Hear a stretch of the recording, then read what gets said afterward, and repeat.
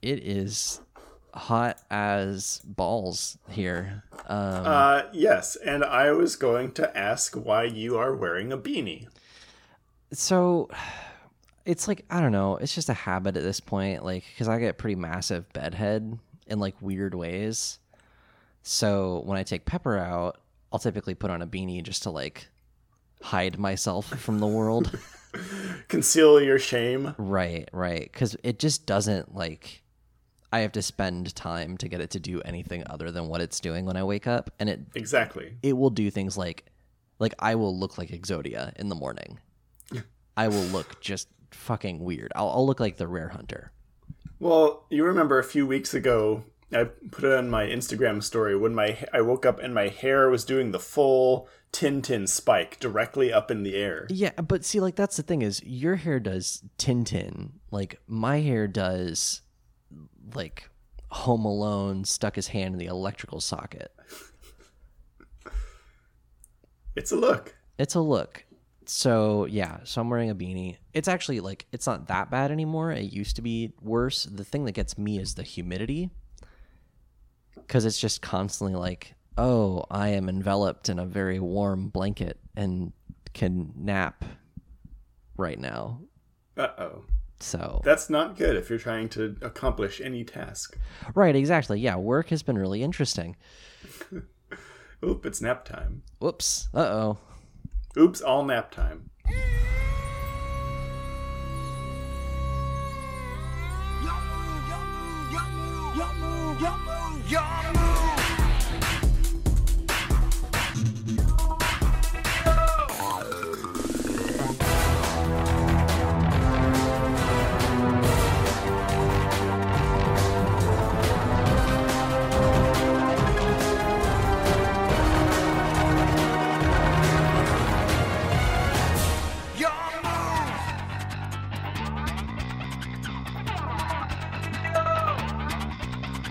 It's time to podcast. Hello, everyone. Welcome to You Activated My Podcast, the weekly Yu-Gi-Oh! Recap podcast. I'm Tyler. I'm Jimmy.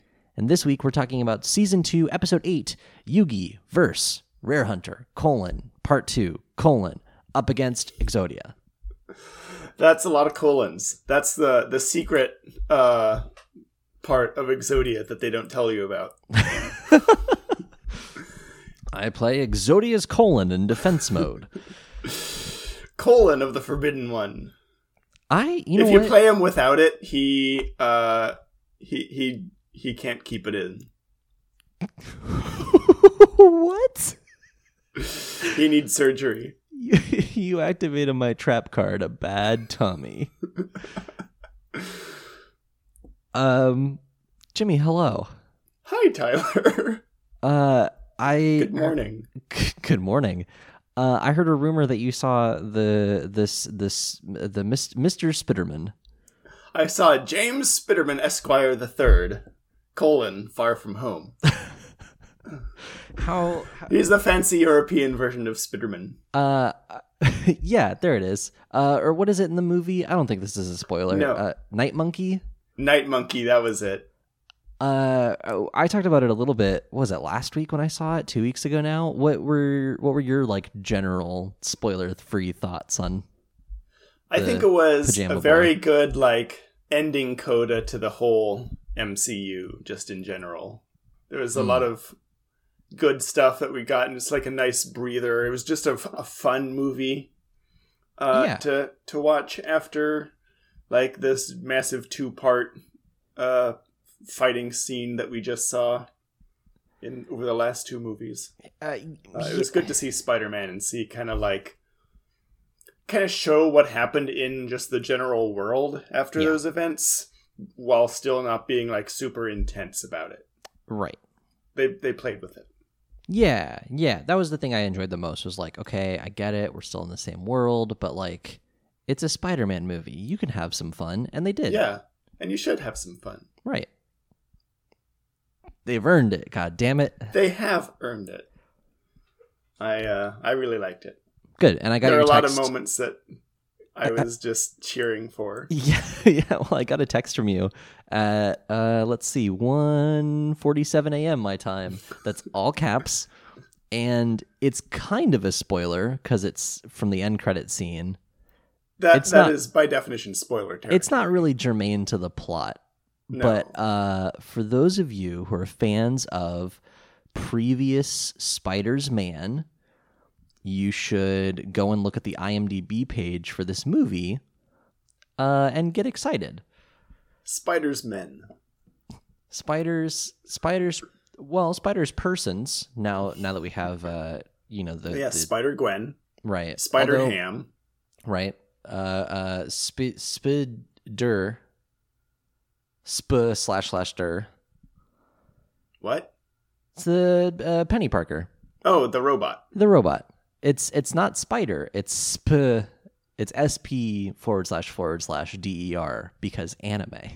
SPDR. Which I realized something. Sorry, speaking of anime and names with 2 slashes. So I'm playing Duel Links again. Mm-hmm. And that's kind of been my week of like, I've just reached a point where I wanted to play something on my phone. So I go, oh, Duel Links, my old friend. And I've got back into it, and I can't say that I'm like super happy that I got back into it. But I've realized that the plot of the Duel Links game, because it does kind of have a story, is basically dot hack. Or not dot hack, sorry. Sword Art Online. Oh, really? Yeah, because it's just like Kaiba made a virtual world, like in the episode last season, and he's summoned people to it, and now they're trapped and have to fight. Which is maybe a statement on how I use my phone too much. I'm not really sure. I feel like that's an extreme reach for a mobile game version of Yu-Gi-Oh! I mean, a smidge, yes. But I am rebuilding Kaiba's deck from season 1, so I have 3 Blue Eyes and a Blue Eyes Ultimate Dragon and so on and so forth. How's it been working? Not stellar so far, considering those are like the only good cards I have. I did just get Lord of D, and oh boy, our favorite, the dragon flute, the dragon recorder, dragon flute, yeah. And so that'll maybe help my game a little bit, but would you say you're a third-rate duelist with a fourth-rate deck? Yes. Why does that sound like it's from something? Because it's from this show that we watch, Tyler. It's from Yu-Gi-Oh! Oh shit! It's an insult Kaiba uses against Joey, I think. Fuck. Yes, I yeah. In the rankings of duelists, I am barely at Joey level, I think. Fair. I would rank even less if I tried. Well, no, I think you can get into it. I think the reason that I got back into the game is there's so many just like automations and handholdy things that you don't really have to think about it if you don't want to, and then when you do want to think about it, you can. So it like helps play the game for you. Yeah, like there's a thing where you can just like auto build a deck. There's a thing where you can put in this part was actually pretty cool. There's a new feature where you can put a card into your deck. So like Blue Eyes Ultimate Dragon, for instance, sure. And you can tell it automatically finish the rest of the deck. So it'll build a deck sort of around that for you. And then at a certain point, you can actually have, I think I've talked about this before, you can have the game auto duel the computer duelists. So like to get like gems or experience or new cards or whatever, you have to duel people, and you can duel either real people, which you can't auto duel, or these like CPU characters that populate the world. And if you don't want to spend the time dueling them, you can just hit auto duel and it'll duel for you. So you can just have this like completely automated, it's like a clicker game at that point. This sounds like the time when I first got Super Smash Bros. Melee on my GameCube, and I was trying to unlock Mewtwo. Mm-hmm. But you can only like unlock Mewtwo. One of the ways you could do that was by playing like, I don't know, like 100 hours, 1,000 hours of games. And so just one night I was like, screw it, I'm at like 90 hours or whatever. And so I just put in a bunch of computers and let them fight each other until morning. picked up Hell the yeah. controller and unlocked Mewtwo. There it is. That's the way you do it. When the system gives you a a tool to use in that regard, take advantage of the system. Exactly. Similar to Yugi playing Duel Monsters, That's right. which is Is what that- this show is about. That was Is my that- attempt at a transition. Is that a segue? Okay. That's a segue. It's time. That's not a segue. This is a segue. It's time to discuss the episode. Jimmy, this week we have a very serious episode. This week's episode, yet again, Season 2, Episode 8, Yugi versus Rare Hunter, Part 2, small colon, up against Exodia. We have your small colon and then your large colon. Right. I'm trying to decide which one's the large and which one's the small. I think we're actually going to start. It's going to be Yugi versus Rare Hunter, small colon. If the sentence is in like order of a creature eating something, like the Y in Yugi would be the mouth, and then the colons there would be in colon order, so it would be little and then big. Yeah. Okay. That makes sense. And then Exodia would be the butt. Why are we talking about this? Please, let's go on. I mean, see, I was about to take offense at Exodia being the butt, but Exodia really is kind of the butt this episode. Like, Exodia is the butt of this episode. Rare poor Hunter makes an Exodia. ass of Exodia. He does. He makes a mockery of what Exodia represents. It's just a shame. So the translated title for this episode is Reversal, Chain Destruction, which is a little bit of a spoiler. And It is a spoiler. I couldn't actually find a summary of this episode online. My usual summary, go-to, I usually go to the Wikipedia page, and now it only lists the titles. It doesn't list the summaries anymore. So I know there's one on Netflix, but I just couldn't be in the parlance of the people here. I couldn't be arsed. Yeah, if you want to look it up, man. Let me pull up Netflix on my phone. Okay. I will say, while you're looking for that, the recap that this episode starts with, this is the only note that I have about the recap, but last episode, I'm realizing, had a real, traveler potion seller kind of vibe to it, like when Joey's confronting the Rare Hunter, and he's going, he's essentially saying, potion seller, duel me for cards. And then the potion seller goes, you can't handle my cards. I require your strongest cards. I have no reason to duel you again. What's Potion seller. I am going into tournament, and I require only your strongest cards. Yes. Up against Exodia. This one's very short. Yugi figures out the Rare Hunter's strategy, but it is too late. The Rare Hunter is one move away from victory, and Yugi must stop the unstoppable. Okay, sure, yeah, okay. That's the sort of summary that begs for a unless. Unless, yeah. And can you guess if he's going to win in this episode? Remind me, who's the show named after again? Is this Rare Hunter-O? I actually looked that dude up. His name is Seeker, according to the Yu-Gi-Oh! Wiki. Because I wanted to find out who else, if he's the voice actor has been in other stuff. Oh, sure. I believe the only other thing listed on IMDb for this guy was Sonic and the Secret Rings. I mean, when you got a niche, you stick to what you know, I guess. Yeah, and if your only thing is talking like this, well then by golly, Sonny, you're gonna make a living making your voice sound like this. It actually hurts my throat to actually sound like that. I have no idea how that guy was able to do it for so long. This is why it takes a professional. Exactly. You get your iced lemon water. You have your booth. You have your breath exercises. You do not attempt at home. Right. You gargle some salt water. This episode, the recap summarizes it. So if you're watching along, you've got it. But just in case, 2 episodes ago, Joey lost his Red Eyes Black Dragon to a Rare Hunter. who has 3 copies of Exodia. You know, the card where if you get all 5 cards, you instantly win. He just has 3 of those. The cards that are famous for no one ever been able to play before. Right, and we get into that later on. But this person, this rare hunter, is trying to decide like what poor soul to target next, and then Joey re-challenges him so that he can get the Red Eyes Black Dragon back.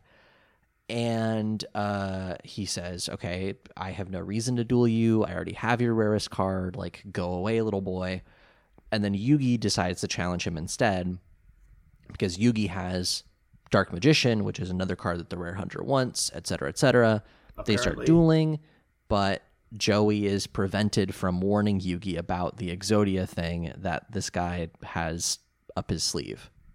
Yeah, he basically holds Red Eyes hostage and says, Joey, if you tell Yugi what I'm about to do, I'll rip up your Red Eyes.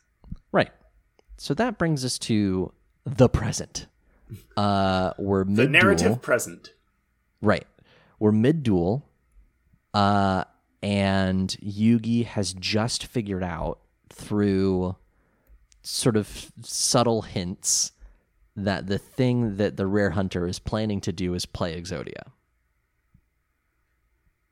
Yep. To which Joey says, "Nice going, Yug," and like not does a even thumbs up. out loud. Like Joey is saying a lot of things, but it's all his internal monologue. So he just calls Yug in his head. In some cases, that's preferable. Sometimes you just got to keep that inside. Yeah. So the rare hunter. This is the first ridiculous thing about the rare hunter, besides his voice. The rare hunter has X-ray contacts. Yeah. And has coated the cards in a special invisible ink so that he can see what's coming up next in his deck. So he knows that the next thing he's going to draw is the 5th piece of Exodia. How that works, I'm not sure.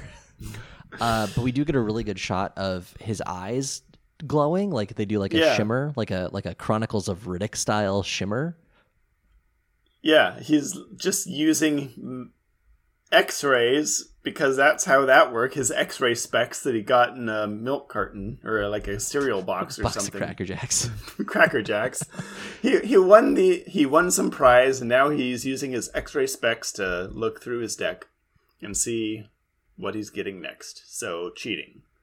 Yeah, but like cheating in the way that like 6 other people have done so far in the show, right? Like it's the same thing that Mai did. It's the same thing that Pegasus does, basically. Yeah.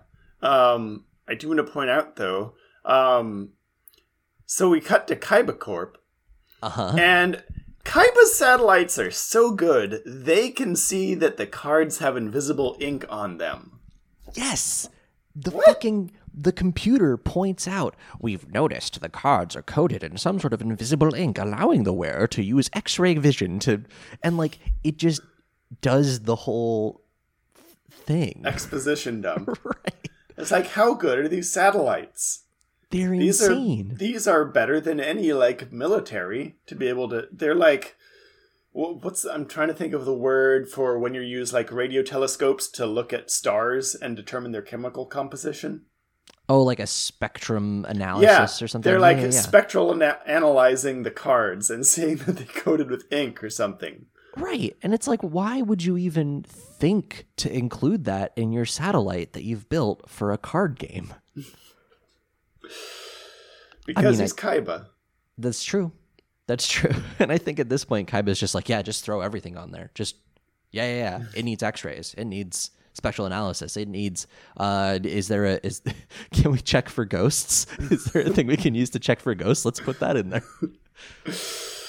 Another parallel with Spider-Man in terms of giant unnecessary satellites. Kaiba is essentially like I was about to say a less interesting Tony Stark, but honestly, he's an equally interesting Tony Stark. He's a dipshit, but for different reasons. Right, exactly. But probably, like, equally as self-absorbed. Right, as demonstrated by the rest of this scene, where Mokuba is like, we have to shut this fucker down. Like, I am, and it turns out Mokuba is the Battle City Commissioner. The 6-year-old child is in charge of running this whole tournament because of nepotism. Yeah, this kid who's knee-high to a grasshopper, like still buying from the toddler section of the Gap. Yeah, he's like, this is literally the first battle of the entire tournament, and this guy is cheating. Of course we have to kick him out. But Kaiba's like, no, I want this guy to stay in the tournament because I want to see Yugi lose to Exodia because I'm a petty asshole. Wouldn't that be a great revenge? Ha ha ha ha ha. Ha ha ha. Ha ha ha ha. I can't do his voice. You try it. No, Mokuba. I need him. Colonel. See, when you say it like that, I feel like I can't do the Kaiba impression, and I really give the voice actor here so much credit because I can't do the Kaiba impression without it being vaguely sexy. And when you do it that way, of like, no, Mokuba, I need him in bed. I want him. I want to see him lose publicly, so he feels shame. Frankly, I ship it. Yes. Either Kaiba and Rare Hunter or Kaiba and Yugi. Mokuba, take over for a moment. I'm gonna go to the bathroom for a minute. I'll be back in 10 minutes. Make it 5. But like, okay. So I talk a lot about like wanting a spin-off series for this show. And there's one that I really actually do want that stems from this episode. I want like a The Office style slice of life, like sort of mockumentary of just Mokuba being the Battle City Commissioner when Kaiba's not around. And he's like trying to figure out how to do any of this stuff. Right. And just of him being like so confident, right? And so he presents this face of like, I'm Battle City Commissioner and I know what I'm doing. But then it cuts to the confessional. He goes, Big Brother never told me about this. I don't know what this card does. I want to see a show about all of Kaiba Corp's employees who are like, he wants us to build a what now? Yeah, exactly. That would be the other shaped like a dragon. That would be the other half of it. If like there's just entire scenes where it's the R&D. Yeah, it's the R&D department, or like the women who are running the computers in this control room who are quote unquote definitely not robots. Yeah. Just like hanging out and like drinking coffee. Just gonna top me off with some oil. They take some oil and go.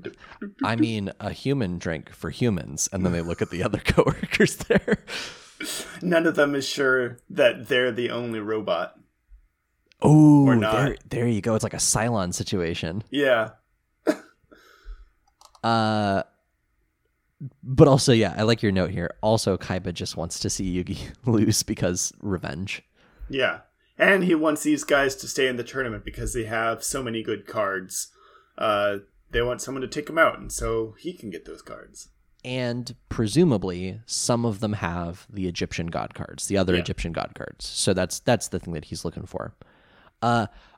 Sorry, brief tangent back to Duel Links. The Egyptian god cards, they just like give them to you. It's really strange. I have 2 of the 3 after playing for like 4 hours. What?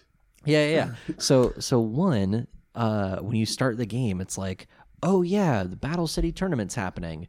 Here you're playing as, and at the beginning you can pick between Kaiba and Yugi, and so you start playing, and it's like, oh, you're playing as Kaiba. Here, just have Obelisk the Tormentor. there you go. And then like, not even a couple hours into it, there's a new quest, and it's beat this particular duelist, and you do, and you're like, cool, here's Slifer the Sky Dragon. What? And it's like not even that hard. Like, it's one of those that I auto dueled. You just look down at your phone and do a double take. Right, exactly. And so there's one left, and I haven't seen it pop up yet, but I know that it will. That's ridiculous. I'm just like, oh, okay. So we know at this point then these are the most powerful cards in the game or what have you. But there's gonna be something more powerful later on because the show keeps going.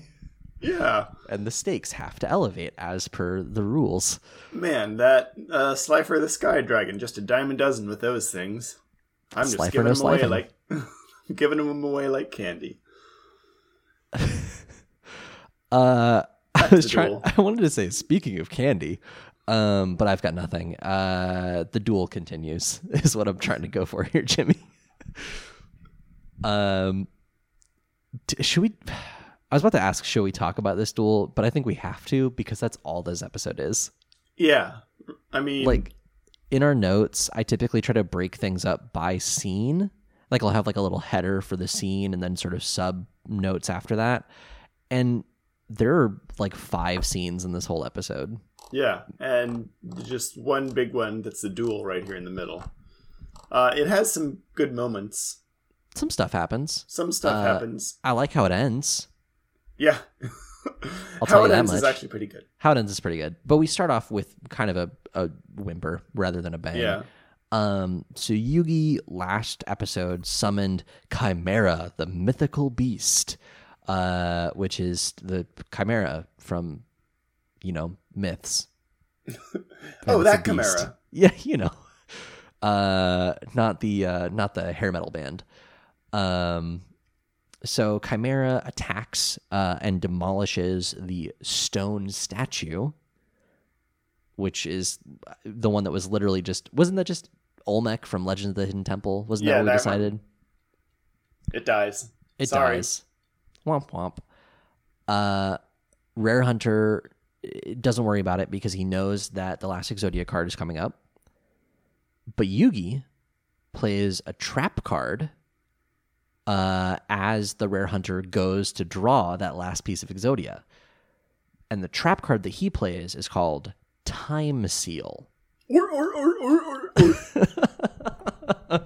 You know those jokes where you hear it coming and you know that it's gonna be there, but you just don't care because it's just it's just so satisfying when it Time happens. Seal is like Time Wizard, except it's a seal wearing a little clock around its neck. My favorite Pokemon. So the Time Seal, Ort, that makes it sound like a what are they called from Halo? Oh, yeah. The Hunters. A Sanghaley warrior. What? That's their species. Oh, okay. Sorry, I'm from the Combat Evolved generation. When they were just Elites called is their not common hunters. name. What were they called? They were called Elites. elites. Thank you. Ort. Ort. So the Time Elite, what it does is it prevents Rare Hunter from drawing cards for one turn. It pulls out a plasma sword and just guts him. I mean, frankly, that's what we need more of in this show. Like, we need some more of those sort of speed dueling tactics of like, oh, you want to draw a card? That's cute. I win. I play gun. Right. You die. So Yugi prevents him from drawing the last piece of Exodia and then has this like internal monologue that's very much like, did you ever watch old Speed Racer? I think I've seen a little bit of it here and there, but I had never watched like all of it. There's a weirdly there's a spoof of Speed Racer that like is more Speed Racer than Speed Racer. I think it's from Dexter's Lab, but they do this thing in Speed Racer where a thing will happen and then the protagonist or one of the primary supporting characters will do like an internal monologue to themselves and to the audience that sort of goes in spirals. And they'll do things like, I have just played the trap, and the trap is the thing that will keep the other racers from beating me, and I need to beat the other racers so that I can win the race, because the race is the thing that I need to win, and winning the race will let me do the thing that I need to do, because doing that thing is the most important thing to me, because I am Speed Racer, and I win races so that I can go and save the world. If you like that kind of thing, you really need to watch JoJo's Bizarre Adventure, because it's Oh, all man. that except them yelling out loud at each other. Right, there we go. So it's a familiar trope. And that's exactly what Yugi does here, sort of internally, where he's going, I need to win this duel, because if I don't win this duel, I'll lose this duel. And if I lose this duel, the rare hunter will win this duel, and he'll get my most rare card, which is a Dark Magician, and I won't be able to be in the tournament anymore. And according to the ancient prophecy, it's my destiny to still be in this tournament. So I need to win this tournament. So I need to win this duel. So the stakes are really high here. Yeah, no pressure. It's just the fate of the world wins on this guy not drawing that card. Right, exactly. And he uses those words too. Like, that's not Yugi being like hyperbolic at all. Like, this is what has been told to him is, oh, hey, pardon me, child and ancient pharaoh, don't lose, because otherwise the world will probably explode. Just saying. And NBD. Go get him, champ. You got this, little boy. So, okay. Yui's turn continues then. He plays Light Force Sword, which Did we actually randomly say what Time Seal does? yeah, right? It prevents him from drawing for a turn? Yeah. Okay. Does it do anything else? I don't think so. It just stops him from drawing cards. Which is like fine. Yeah. It helps in this case. Yeah, this is exactly what you want it for. Yeah. The next card that he plays is another new card for Yugi. Pardon me. It's Light Force Sword. Which, sorry, brief tangent. Somewhere on the internet is an audiobook of Ice-T doing a reading of one of R.A. Salvatore's Dritz Do'Urden novels. Yes, they released it for free one time. Is it Ice-T or is it Ice Cube? One of the various ice gentlemen. Yeah, it is Ice-T. Ice-T is the only person in the world who can make sword a 3-syllable word. And then he pulled the sentient sword. If you ever want to hear a hardcore rapper talk about Dungeons and Dragons characters, it's really worth your time getting into that novel, because for one, it was free. Number two, it has some good stories in it.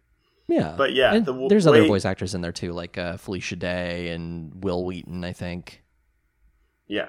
But yeah, he pronounces sword as sword. Which is maybe the best thing.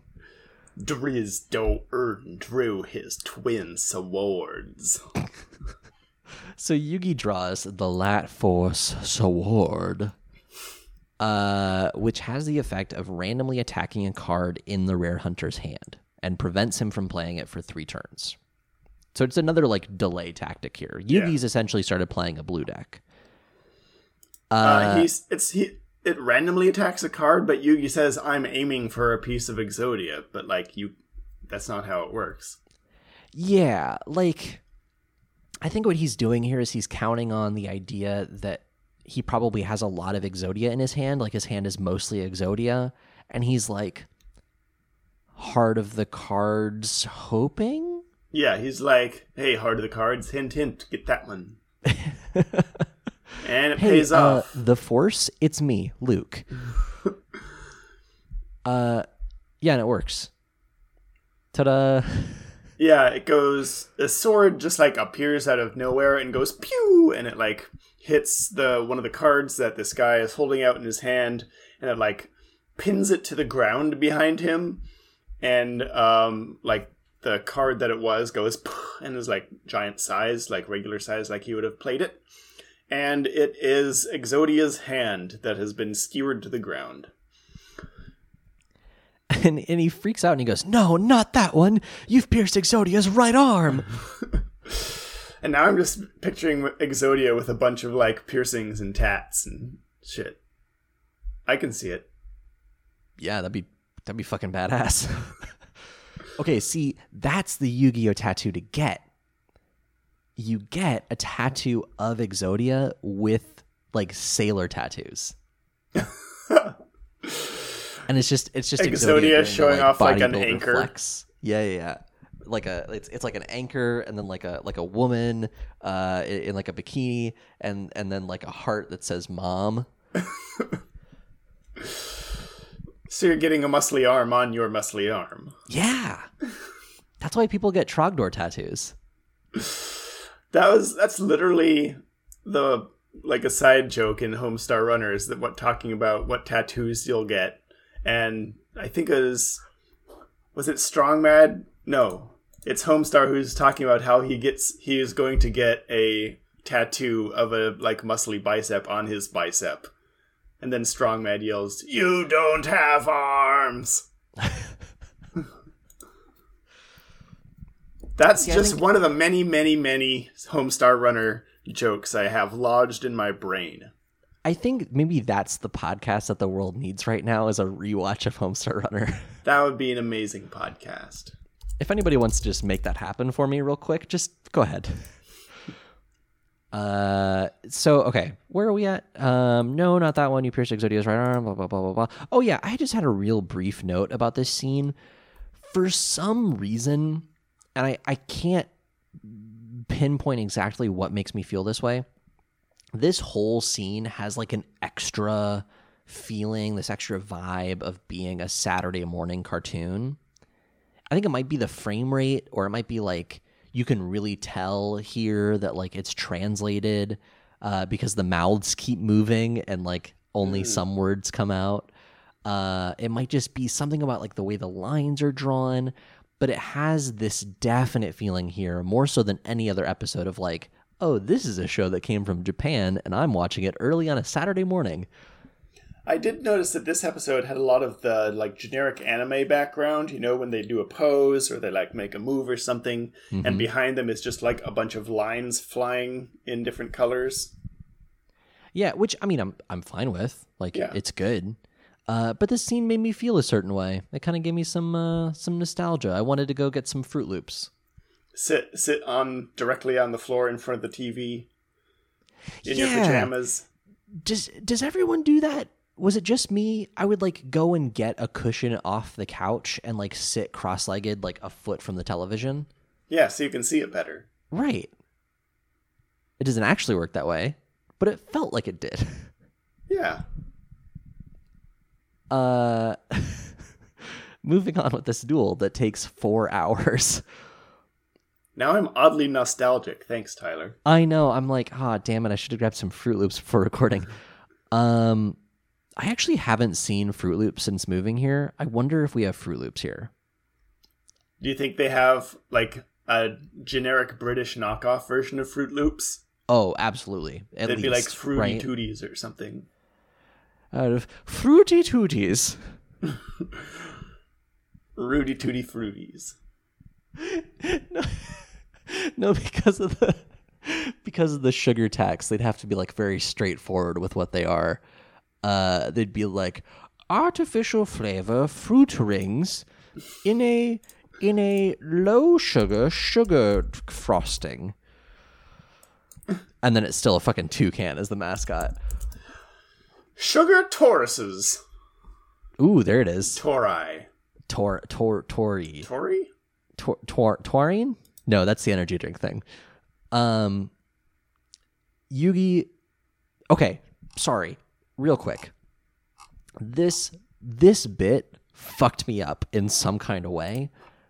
So do you remember last episode where Yugi summons 2 monsters that we didn't even really get their names? I know one of them was Alligator's Sword, but I didn't catch the name of the other one because it didn't matter, and he just immediately like sacrificed them to play Chimera, the Magical Mystery Tour, the mythical beast. Yeah. So this next turn, he sacrifices Chimera like it's yesterday's lunch, and it's just like, bye Chimera, see you later. Good times, bud. No, none of that. He's just like, I sacrificed Chimera to play Summon Skull. He just doesn't love his creatures anymore. What happened to the heart of the cards this episode, Jimmy? Yeah, because the whole thing that last season was about, is like how you need to treasure each card as though it's your own brother and it's your friend and they're helping you win and that kind of thing. And these rules that Kaiba put in place are just like, you have to kill them. You have to choose. It's Sophie's choice. Choose which of your monsters will live and which will die, and you'll get a summoned skull. News at 11. How millennials are ruining the heart of the cards. Are our Domino City values being lost in favor of monster sacrifice? 2 monsters in this economy? My dad got through college just with a single Karibo that he had an infinite number of. Then at the hour, 3 weird tricks you didn't know you could do with a trap card.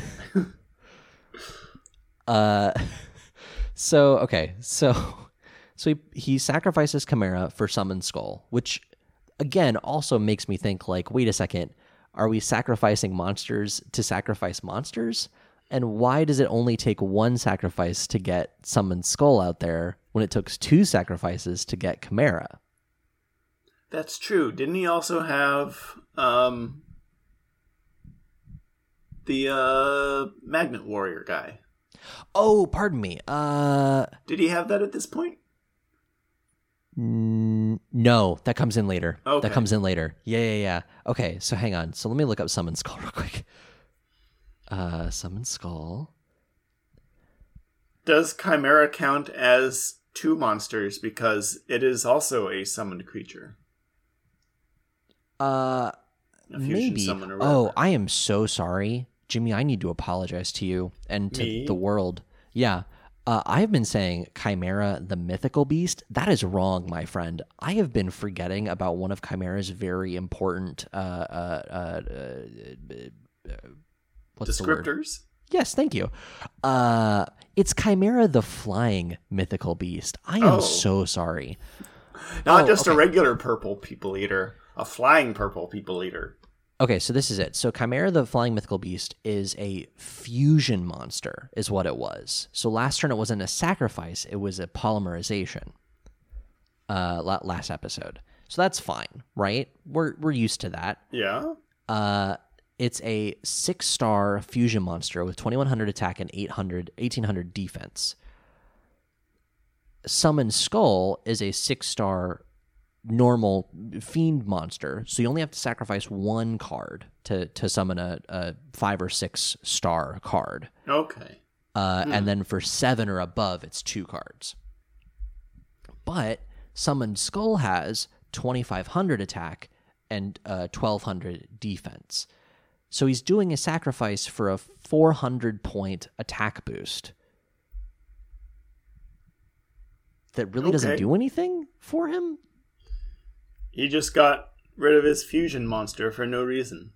Right, and it's like, just summon a low-level card and wait a turn. Yeah, so this is what Homeworld thinks of fusion. Okay, hang on.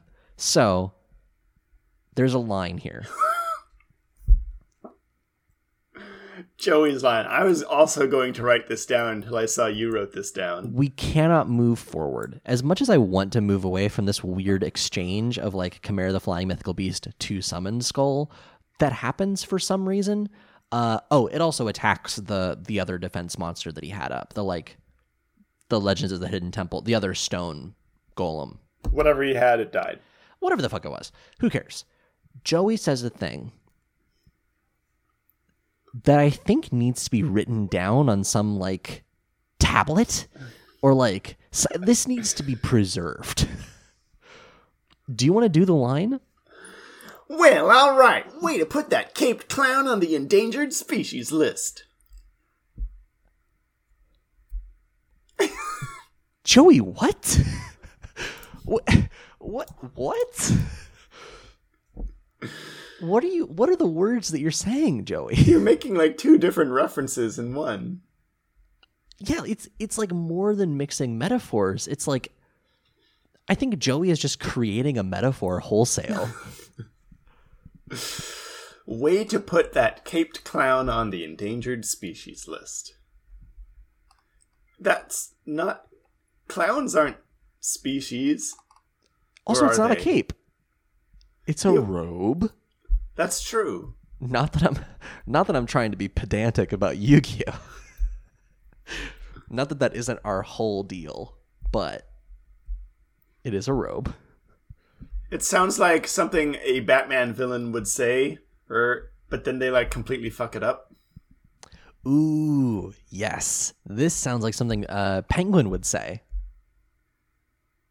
That is something Penguin would say. Like About if he's Batman. watching Batman fight Joker, Right. but he's like also got to try and shoehorn his own reference in there because he has to say Penguin related things Right. as his bit. Way to put that caped clown on the endangered species list. Ah. Way to put that caped clown on the endangered species list, see? Quack, quack, quack. Quack, quack, quack. Can we move Apparently, on? as a baby, my mom used to call me the penguin because I would make that sound. Your mom called you the Penguin? Mm-hmm.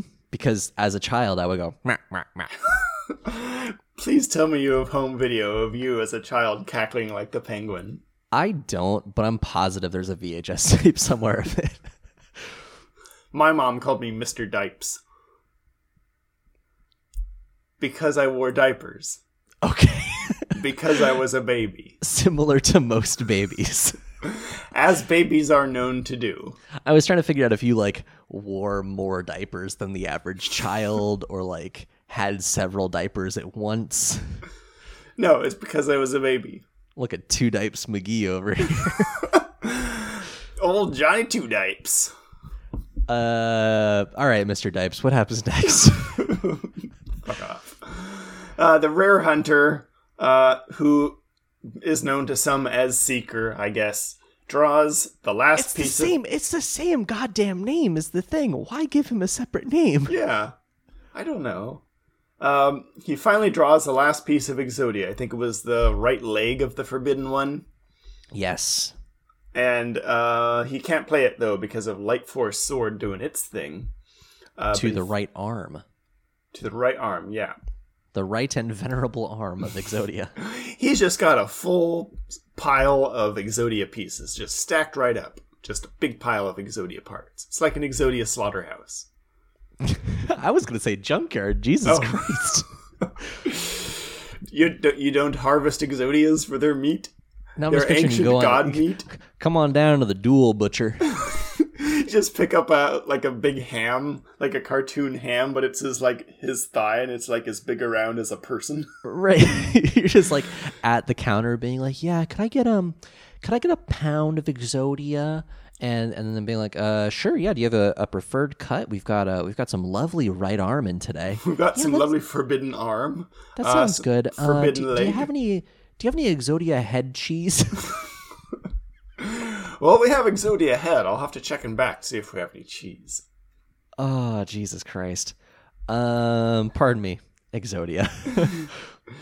Joey says he's nuttier than a fruitcake.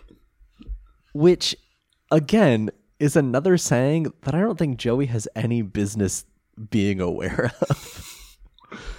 Who does Joey hang out with that he knows that he like wants to say all these things? Yeah, that he uses this slang. No one else in this entire world has a New York accent except for him. And yet they're in America, it turns out. So Yeah. Not even Bandit Keith sounds like that. what does Bandit Keith sound like? What is Bandit Keith's accent? It's not Texan. No. Just guy? Just American guy. Just some guy. Yeah. Okay, all right. I can deal with that. But it's not New York. It's not it's New York. No. It's not California accent. No. It's not really Midwestern accent. Oh, just gonna scooch right by you there. I'm Bandit Keith. How much better would the show be, though? If he was like Minnesotan or something. Oh, if he was evil Minnesotan. That's not a thing that exists. I'm convinced that everyone from Minnesota is pretty nice. Well, unless they allow go into me to politics. plug Oh, that's what it is. He goes into politics. Well, allow me speaking. If you don't think there are any evil or like necessarily bad Minnesotans, let me plug season 2 of Dungeons Against Humanity. Because we're gonna evil have fantasy Minnesotans. What? No, we're gonna have a chaotic neutral Minnesotan. Let's say. Who is a main character? Fuck yes, I am there for that. All right. You should be. When you said those words, I pictured each letter, each word having a capital first letter, right? Like chaotic, neutral, Minnesotan. Like that is somebody's title. Like that's on a business card somewhere. Like it's fucking Fargo. No, the chaotic neutral Minnesotan I speak of is my character Dimitri's sister. Oh, okay. All right. Yeah, it's gonna be good. I'm very into this. Whenever it comes out, probably in the next couple months.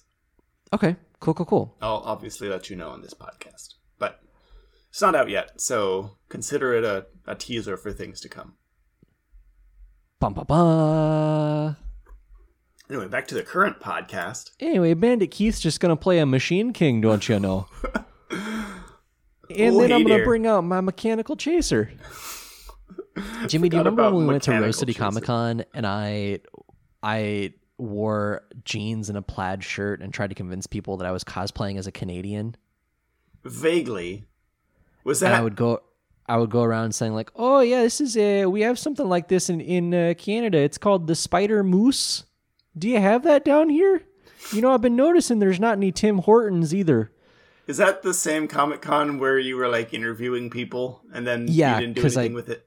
No, because I thought that I would be, I don't know, a YouTuber or something, and then I realized that I hate being in front of the camera. I have a face for radio. You have a voice for radio, though. Oh, thank you, Jimmy. You know that just warms my heart there. Except when you do that. God, moving on. Moving on. So, Joey, he's nuttier than a fruitcake. Rare Hunter. So, okay. This is maybe the best, like more so than somebody trying to play Exodia against Yugi. This is the best example of Yugi getting a taste of his own medicine. Yes. Because the Rare Hunter plays Swords of Revealing Light. Yugi's go-to card when he's in a tight jam. And if you'll remember. No, go ahead. Now he's getting it. I think this is the first time anyone's tried playing Swords of Revealing Light on him, because he uses it all the time. I think it's the only time anyone but Yugi has played Swords of Revealing Light. He might be the only other person that has it. So Swords of Revealing Light, as you may recall, prevents monsters on the opponent's side of the field from attacking for 3 turns. So that means, even though Yugi has prevented Rare Hunter from playing Exodia for another, it'd be 2 more turns now, he can't actually attack to do anything to defeat the Rare Hunter for 3 turns. And he says, "Oh no, not the swords." There's just a lot of swords in this episode. There's so many swords. There's a lot of sword cards. A lot of swords with light. Yeah, the last one was Light Force Sword. This one's Swords of Revealing Light. How is Light Force Sword not a lightsaber? That's a great question. Isn't that just all a lightsaber is? It's a sword made of light force. Yeah. Well, actually, it's an arcing blade of plasma emitted from the hilt through a kyber crystal.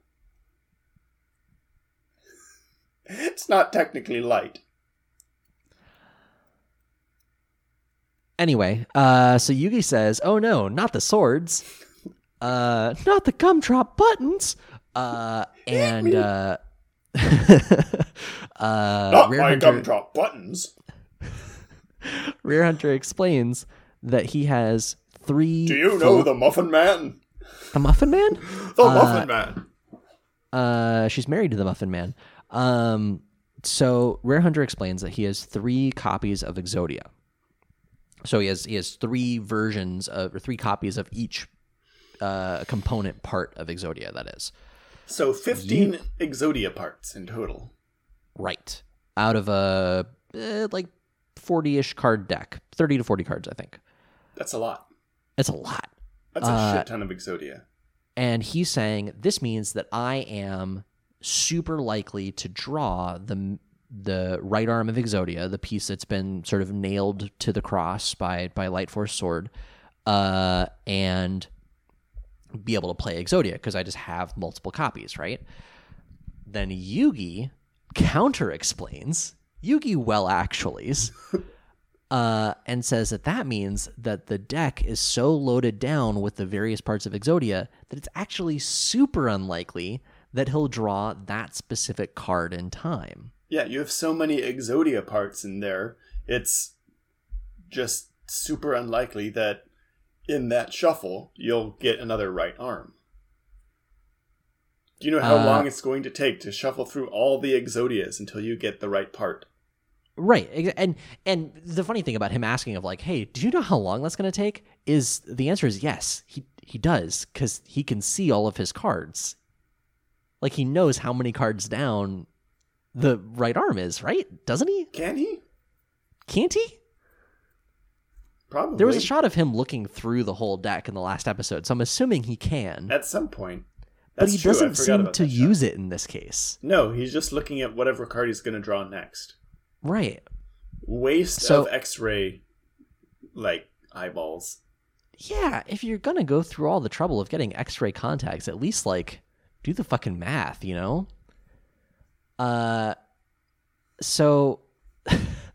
Sorry, I just read your note here about the Rare Hunter having the upper hand. Why does the Rare Hunter have the upper hand, Jimmy? Because he's got all of Exodia's arms. Ba-da-bum. That's all, folks. He says that he has the upper hand, and I just like, but they don't even acknowledge it.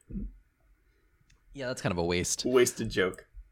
Yugi plays a card face down, and then plays Alpha the Magnet Warrior in attack mode. Now he comes out. Yeah, this is where Alpha comes into play. By the way, I just need to say again, all of the Magnet Warriors, they're good boys. The Magnet Warriors are the McElroy brothers of Duel Monsters. Aww, that makes me love them even more. So he plays the good boy in attack mode, but he cannot attack because of Swords of Revealing Light. Which brother do you think Alpha the Magnet Warrior would be? I mean, it has to be Travis, right? Alpha's kind of the middleest Magnet Warrior. Right? Because there's Alpha, Beta, and Gamma. Yeah. Let me look up Gamma real quick. Yeah, Gamma's Justin. Beta's Griffin. Alpha is Travis. I was going to have them in reverse order.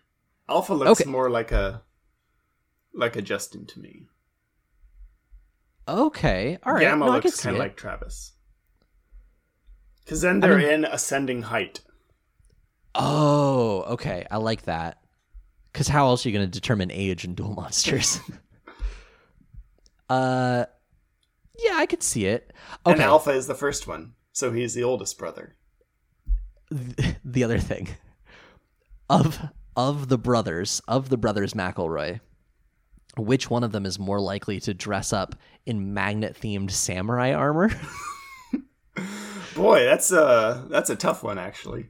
I mean, for anyone that is unconvinced of Justin McElroy's willingness to dress up in magnet-themed samurai armor, go and look at what he wore for Pride this year. Oh, I remember that. Yes. Which was essentially just a Jareth from Labyrinth cosplay. Bright gold. Yeah, similar to David Bowie's version of that costume. Do not look directly at the crotch. You will get sucked in. Welcome to our podcast about another podcast. It's fine. It's fine, Jimmy. It's okay. The McElroy brothers are a multimedia conglomerate. The McElroy brothers are the real life Entertainment 720. What do they do? Who knows? How did they get so much money? I got run over by a Lexus. No, not really. They got that much money because they're talented. And just went to the #1 spot on the New York Times best-selling books again. Oh yeah, there was another book that I was looking at that was like also a New York Times bestseller, and it made me feel bad for the McElroys because it kind of lowered the bar, and now I'm trying to remember what it was. Anyway, we out here roasting books. Some Twilight fan fiction or something. 50 Shades of Grey, that's what it was. No, it wasn't. Anyway. Okay. So there's a shot here, Jimmy, that I need us to talk about. Yes, this shot went on too long, and it's really weird. So long. It's so strange. So there's a shot where Yugi is explaining the sort of math, right, to the rare hunter. And he's saying it's extremely unlikely that you'll draw another right arm because you're so sort of you've got bloat, basically. You've got Exodia bloat. And Explodia. Obliterate. It's the shot is Yugi sort of floating in space in front of the five Exodia cards. But not the 5 Exodia cards because there's no right leg. Instead, it's been replaced by a second right arm. And the animation on these cards, you'd think they'd just be like zooming backward into space, but it's like if I went into After Effects and like took one, I think it would be the Y-axis, the up and down one, and then just went For the listener at home, Jimmy just waved a fidget spinner in front of the camera. Yeah, it's I mean, I can tell you exactly how to make this effect, right? And it's you take a sine wave and you just grab the little toggle, you grab the little line tool and you drag it over to the node that affects the Y position. And then you take another sine wave and you do the same thing to the X position, and then it just kind of goes in a nice little circle. Yeah, you know how in cartoons when you can tell something is hovering because it just goes up and down? Mm-hmm. This is what that does.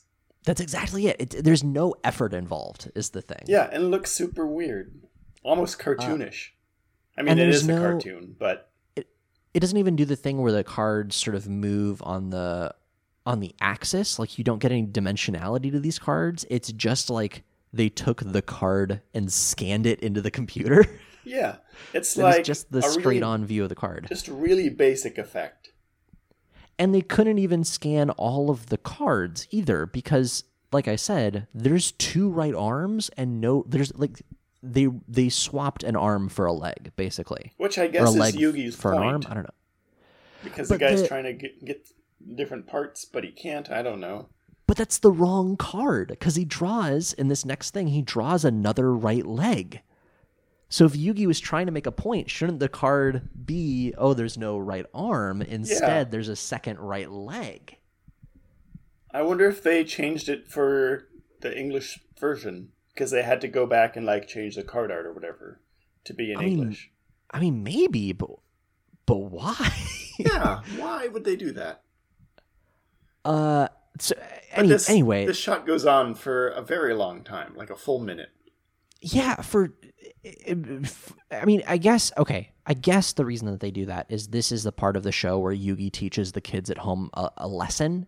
Like, this is the sort of moral of the story is don't rely too heavily on one thing. Don't put all your eggs in one basket or whatever it is. One Exodia shaped basket. Don't put all your Exodia parts in one deck. Right.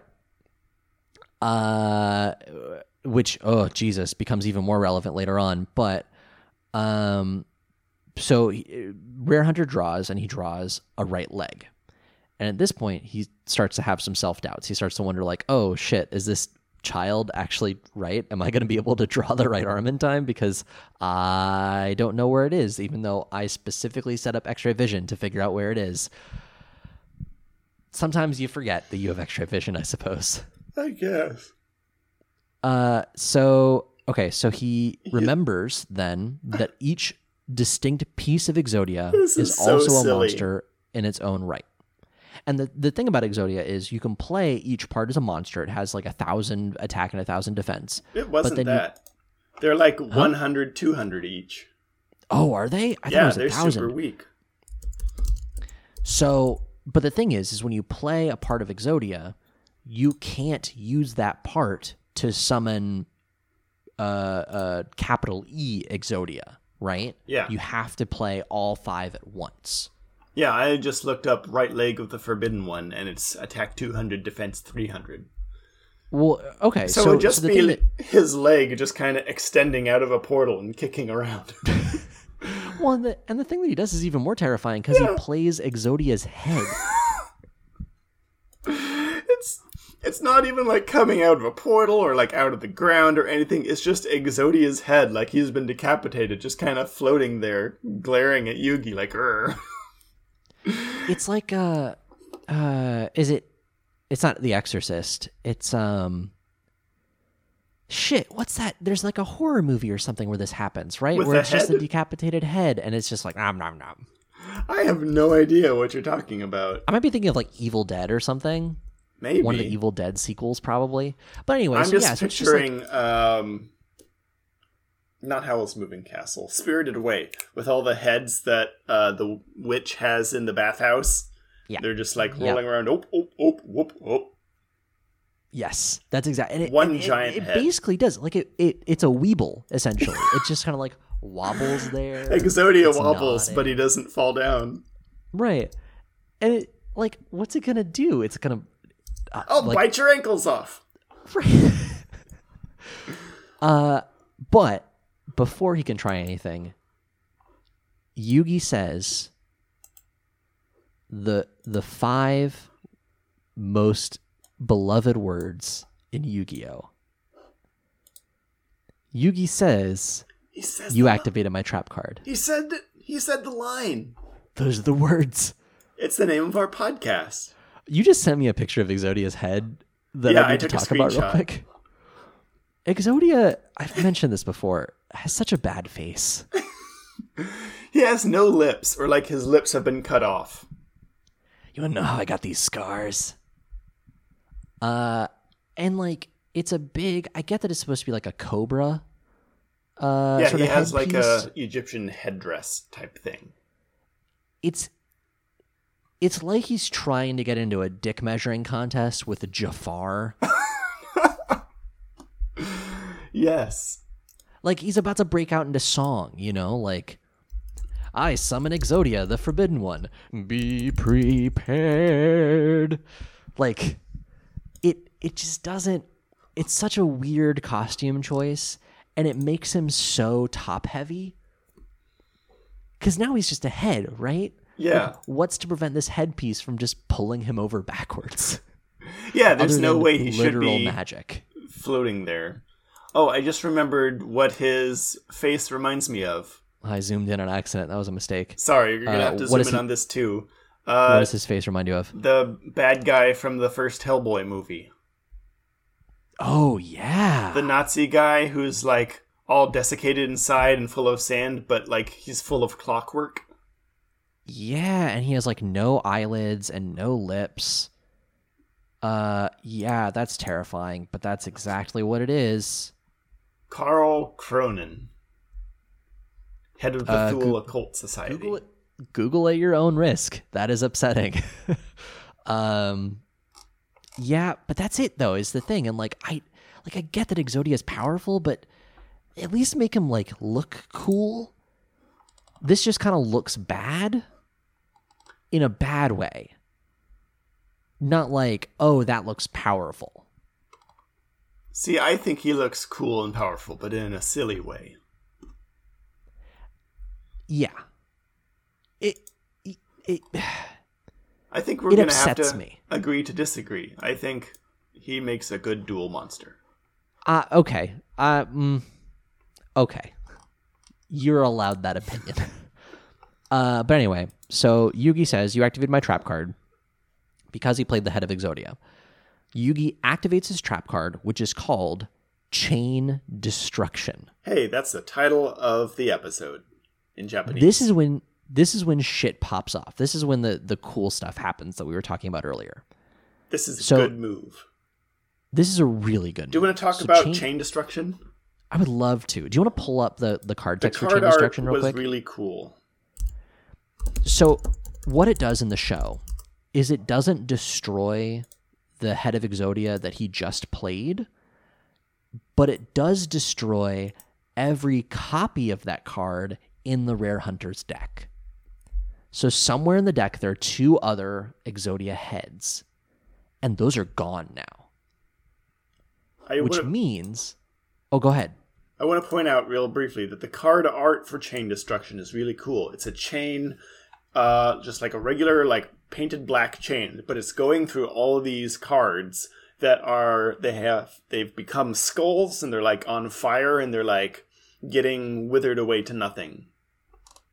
It's like if Ghost Rider were a part of the Yu-Gi-Oh universe. Yes, that's exactly what it looked like. It's the same aesthetic, but with cards. Which would be weirdly fitting, actually. Couldn't you imagine Ghost Rider just like on his motorcycle cruising through Domino City with a dual disc on his arm? Right. Oh, is that a thing? That should be a thing. Let me look that up real quick. Ghost Rider. There's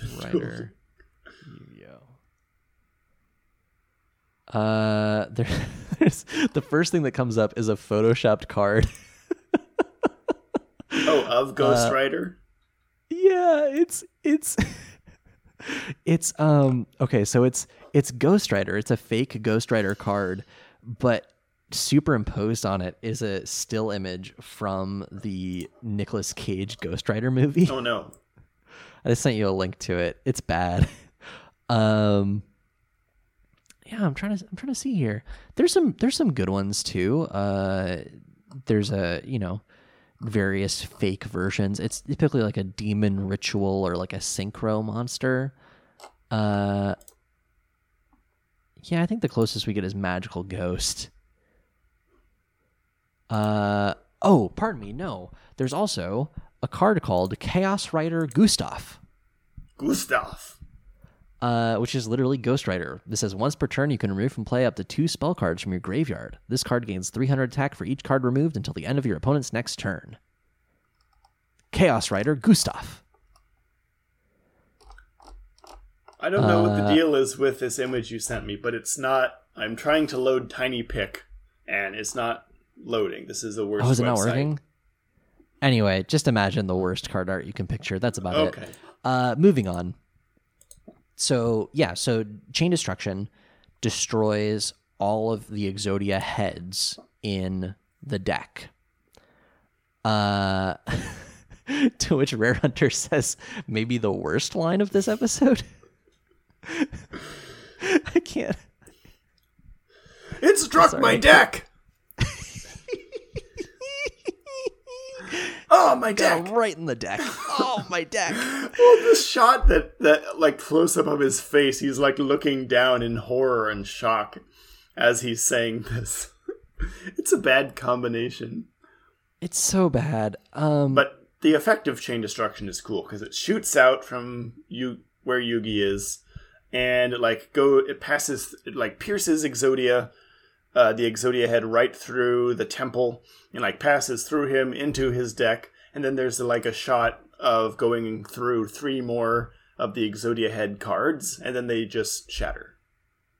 Yeah, one after which the is other. Pretty fucking neat, right? That's a cool card to have. That is and it's heart of the cards. That's a lucky draw for Yugi. So for those of us playing along at home, this effectively means that Rare Hunter cannot summon Exodia, because the one head that he has left is the one already out on the field, meaning he can't use it for the summon, is my understanding. Yeah. That may be wrong, but that's the impression that the show has given me. This also activates another trap that Yugi has. It's just Trap City up in here. This is Yugi's trap remix. It's a trap called Dust Tornado. And Dust Tornado destroys a spell card that is on the field. What spell card does he target? Swords of Revealing Light. What other spell card is there, really? So it destroys Swords of Revealing Light, allowing Yugi's monsters to attack before that 3-turn limit is up. Yugi then plays, because his turn's not over, apparently. I didn't even realize it was his turn is the thing. Like, I thought we were still on Rare Hunter's turn. But he doesn't care anymore. He plays Monster Reborn, the artist formerly known as Reborn the Monster, to bring back Chimera, the flying mythical beast, which attacks and destroys Exodia's head. Poor Exodia, I'm just imagining like his head got summoned and it's just like sticking out of a portal, and then like he's trying to move but can't do anything, and he just sees this monster coming right for his face. Oh, and then he dies and gets sent poor back. Short-lived life. Like the one time he's been free from the Shadow Realm or wherever he's imprisoned, and he gets hit in the face by a Chimera. You know, some days you feel really good about yourselves, and other days you get hit in the face by a Chimera. I've had days like that. Mondays, am I right? I'm going back to the Shadow Realm. Mondays. Now I'm picturing Exodia sitting at a desk in like a suit and tie, and he's got like a tiny like regular sized coffee mug that he's trying to drink in like between two of his fingers. He's trying to sip it, but he doesn't have any lips. He's just like in a break room with Dark Magician and whoever. Mondays, am I right? Okay, so Exodia's gone. Like, he has to cram himself into his car on the commute to work like he's Mr. Incredible. He's got a little like Fiat or something. That's a convertible, but not on purpose. He just stands up and rips the top off of it. Right. So then Yugi has Alpha the Magnet Warrior and Summon Skull attack the Rare Hunter's points directly. They keep mentioning that this is like a tournament rule. Has this not been a thing before? I'm pretty sure they've done it before. I'm pretty sure they've always been able to directly attack the other person's life points if there are no monsters on the field. I'm pretty sure that's always been a thing. Yeah, otherwise the best strategy would be to just have no monsters, and you can't win, or you can't lose either. Right. Anyway, so Alpha the Magnet Warrior and Summon Skull both attack the Rare Hunter's life points. Summon Skull's lightning powers, because this is how it works, give Alpha the Magnet Warrior a boost. Yeah. So it does it's like an attack boost. It's like 200 more attack points or something, just because. You know how robots get more powerful when you zap them with electricity. We've all seen Short Circuit. We know how it goes. So it deals, apparently, 4,100 damage. Which utterly breaks insane. This man. Right. He screams in like awe and terror as this like explosion, and like I think it's Magnet Warrior who comes forward with a sword and like stabs him right through the gut. And he like screams in pain and agony and like is blown backward by the force of the attack and like just collapses on the ground. And Yugi wins. Yeah, by ruining a man. Okay, we're gonna get back to this Rare Hunter in a second, because this is the part of the show where I feel bad for him. But we do cut back to Kaiba Corp headquarters. Kaiba is just sort of brooding at this point, right? And he goes, he may have beaten Exodia, but there's one card he'll never beat, and I'm the one who's holding it. And then he essentially goes, quick, Robin, to the Batcopter, and like summons Mokuba away as they fly off and join the tournament. Mokuba also goes like, oh, by the way, I'm still a commissioner, so like let me know if a Egyptian god card shows up. Yeah, to this room full of women who are at their computers. He just like, And they don't respond. As an afterthought, he just yells this. He like opens the door and yells it, and then closes the door again. Yeah, like, hey, a reminder to everyone at home. This is the thing we're looking for. So post duel. First off, Yugi rifles through the Rare Hunter's deck. Yeah, he's like fully passed out on the ground.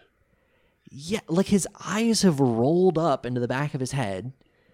He's in this like it looks like parts of him are broken. He is comatose. Right? Like he's at odd angles.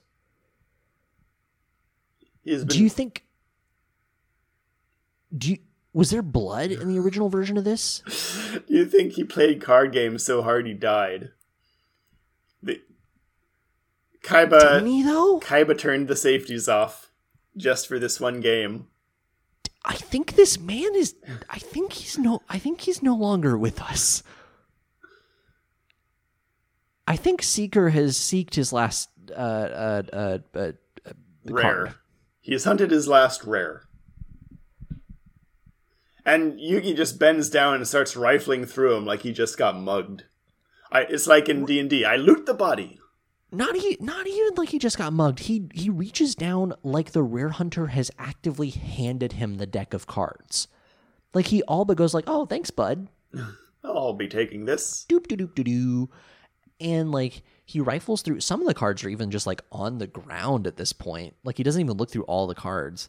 And he goes and he finds Red Eyes Black Dragon.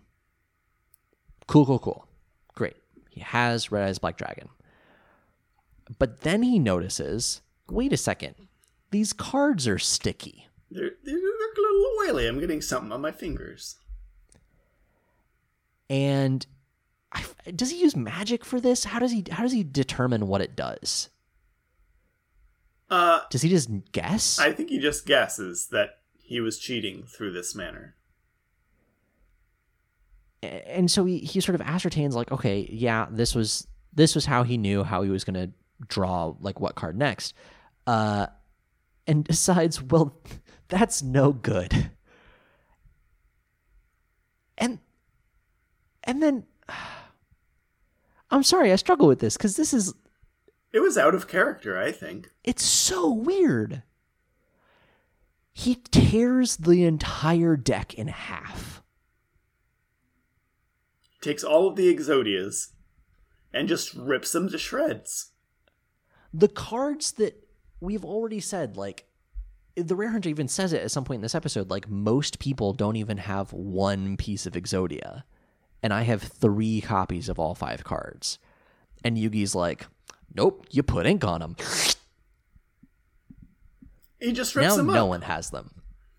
Yeah, where is his moral superiority to Kaiba ripping the blue eyes and Weevil chucking the Exodia pieces overboard? Joey, like, sacrificed himself to save a couple of Exodias, and now Yugi's taking a whole bunch of them and just ripping them to shreds.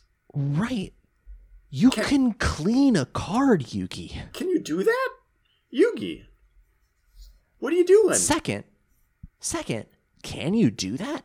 Have you ever tried ripping a deck of cards in half? Just all at once? Like a phone book style, just like, grrr. Yeah. It doesn't seem especially feasible. No. Maybe that's the magic talking. Maybe we missed a scene of like 5 minutes where he's going through finding each individual card, just like rip, rip, rip. And then he's got like a big handful of confetti and then he just chucks it into the air. God, it just like, it bothers me so much because you can clean that shit, right? Like, there are ways. I mean, if nothing else, send them back to Grandpa so that he can sell this ultra rare card at his game store. Yeah. Like, we're going to get to a point now, and I forget if this happens, so pardon me if this is spoilers, where, like, Grandpa isn't doing enough business because Kaiba is effectively, like, ruining the card industry by bringing all these rare cards into the same town. Millennials are ruining the card game industry. We need to do something to save the rec center. I mean, the game store. These kids and their avocado toast and their Exodias. Right. And like, Yugi had a big opportunity there to sort of help anyone but himself. And no, he tears the whole deck in one go. Yeah. Like, what fuckery is this? I'm pretty sure there's got to be some kind of tournament rule against picking up another tournament player's entire deck and like ripping all his cards up. That should get Yugi expelled from Battle City. If nothing else, even if it's not necessarily like against the rules, so to speak, it's unsportsmanlike. Yeah, and that's completely against everything we've seen of Yugi. Right. What the fuck? What the fuck? So at this point, the Rare Hunter has like a breakdown, basically. He's yelling and screaming. He gets up off the ground. He's not dead yet, and appears to be mind controlled by a person that he calls Master. Yeah, he like starts he like puts his hands to his head and he starts like clawing at his face and his ears like, "No, Master, please don't do it. Don't hurt me. I tried my best." And then he like slumps over. And on his forehead appears the Millennium symbol, the Millennium Eye. Bum bum ba. And he like hunches up. And his eyes are like rolled back in his head. And it's just and they're glowing now, yes, too. Yes, and they're glowing. Which is creepy as fuck. This is easily some of the creepiest imagery we've seen in the show. It's good. Like, I'm here for it. Yeah. It's good imagery, but it is creepy shit. And so he starts talking, and it's that same doubled voice as the scenes with Bandit Keith when Bandit Keith was mind controlled, but it's the Rare Hunter's voice, which like completely ruins the effect because he sounds so silly. A little bit, yeah. But he starts talking, and he greets Yami as Pharaoh. And I forget what he says. I didn't write this down, but he says something along the lines of like, I see that you are still working with, or I see that you are a more fierce competitor than when I dueled Little Yugi last time. Yeah. Which means Little Yugi is canon. Thank you very much. I take my bow. So the big Yugi, Little Yugi thing is completely justified. And then he says, I am in control of this flesh being now. Yeah, congratulations. You have defeated the least skilled of my many minions. Something along those lines. And then he fucking plays him like a marionette. Yeah. Like, he does the whole, like, I got no strings on me dance, just, like, floating there in midair, like, his arms spinning around. At one point, he's just, like, flopping about, and then he, like, fully turns upside down and, like, does a flip in the air before landing back down. It's like if you are doing, like, Gary's Mod or something, and you just grab a figure by the head and just start flailing just shake them. And so their limbs and stuff are flying everywhere, and, like, the joints aren't working as joints, so, like, bend backwards and stuff. Yeah. Which is just it's a bad thing to watch. It's an uncomfortable thing to see. Especially like a sentient person in a children's cartoon show. Right. A grown man who is now just being shook around. Presumably a flesh and blood human being. The evil malevolent spirit explains that each of the Millennium items contains a different special power. No shit, Sherlock.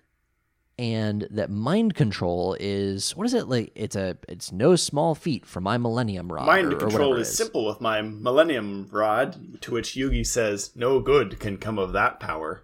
Yeah. Thanks, genius. It's mind control. Right. Thanks, Sherlock. Really appreciate that input. So the voice introduces itself as Merrick. Finally. Which I guess like we the audience have known for a bit because it says it in the subtitles, but this is the first time we get the name. Nice to meet you, Merrick. Like we knew Merrick. on the cover art for this show. Oh, that guy. I wondered who that was. Yeah, that's Merrick. Thank you. For everyone who's been listening along who hasn't known who Merrick is, ta-da! It's that other guy. It's that other guy. So Merrick says something, Millennium Rods, but he's also interested in the Egyptian god cards, which is a new term for Yugi. He does the whole spiel that we got from Ishtar a few episodes back. And Yugi is like, you can't get the power of my Millennium item. I'll never let you have it. To which Merrick says, I don't want the power of the Millennium items. That's not enough for me. Yeah, I don't give a shit about your puzzle. He says he wants the Pharaoh's power.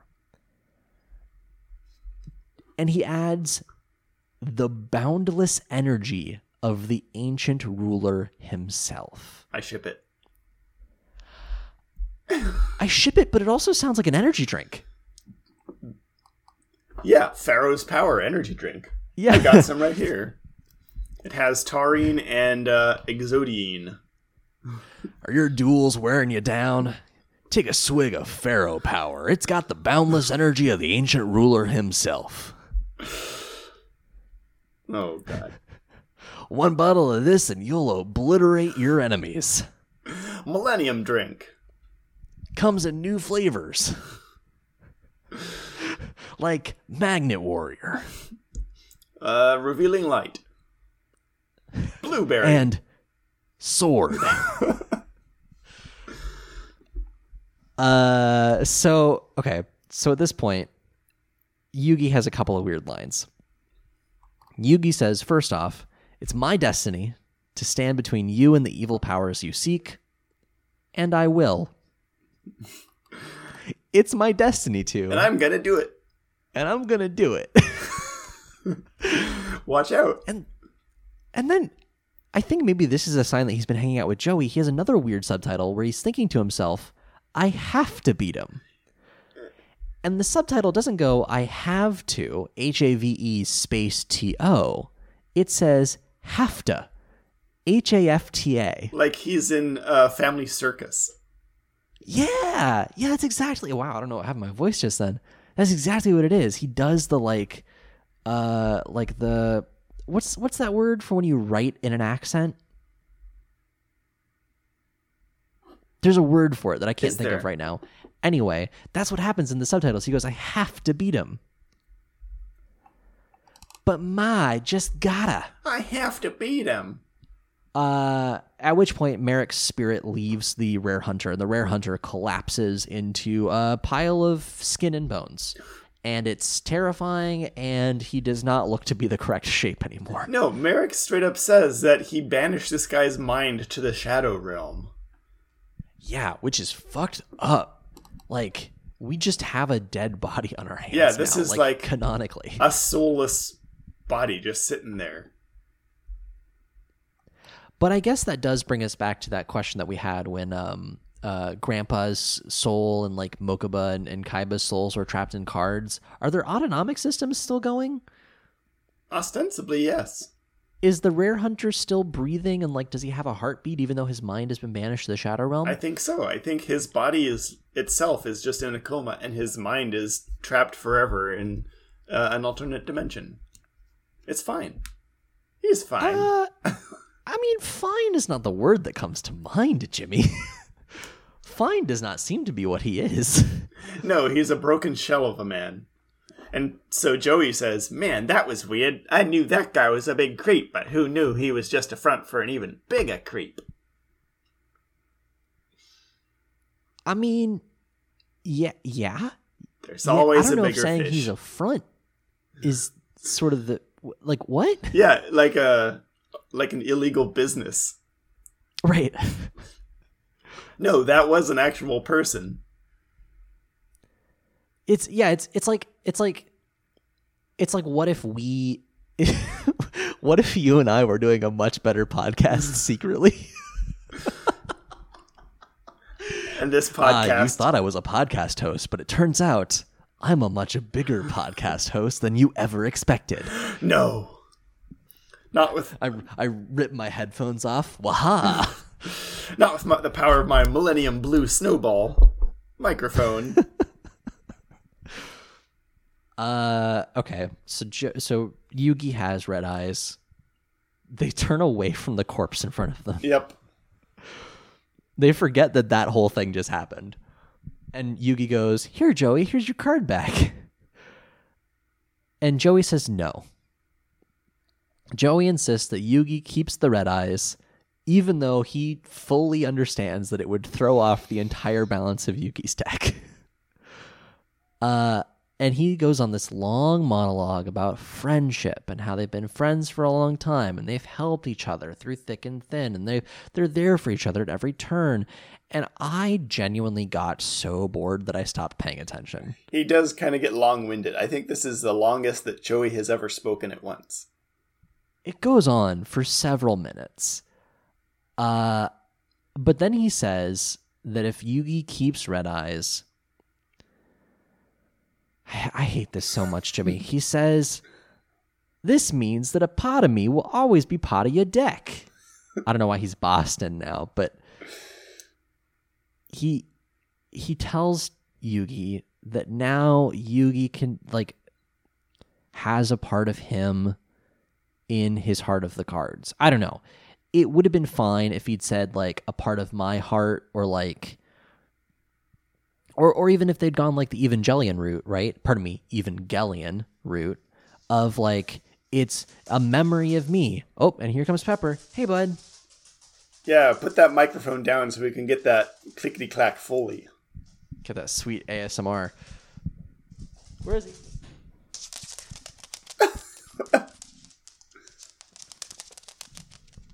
And there he goes. That's lovely audio. Anyway, so... he explains anyway that he's still in the contest because technically he didn't lose during the tournament, and technically he still has the rare card requirement. And then he goes, "Well, actually, Yugi, you do," because he still has a rare card that Yugi gave him way back in episode 2, 3 of season 1. A long time Time ago. Wizard. Time Wizard was Yugi's which card. apparently is a rare card. Who knows? Who knew? But now each of them has one of their favorite cards in the other's deck. Right. So Joey says, when you think about it, Yug, both of our hearts are in our decks.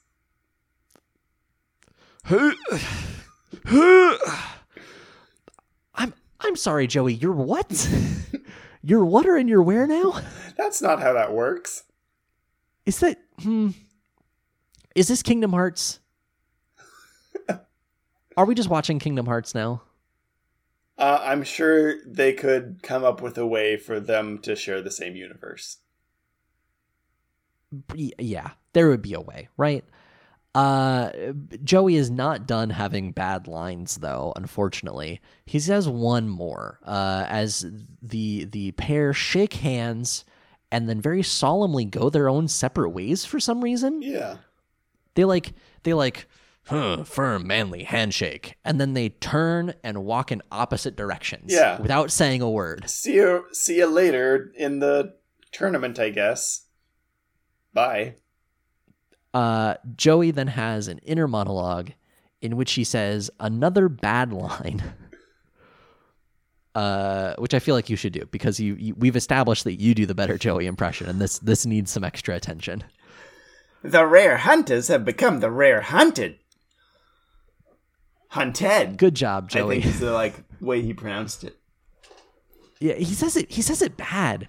It was almost like hunte. Huntade. Huntade, with an accent mark over the E.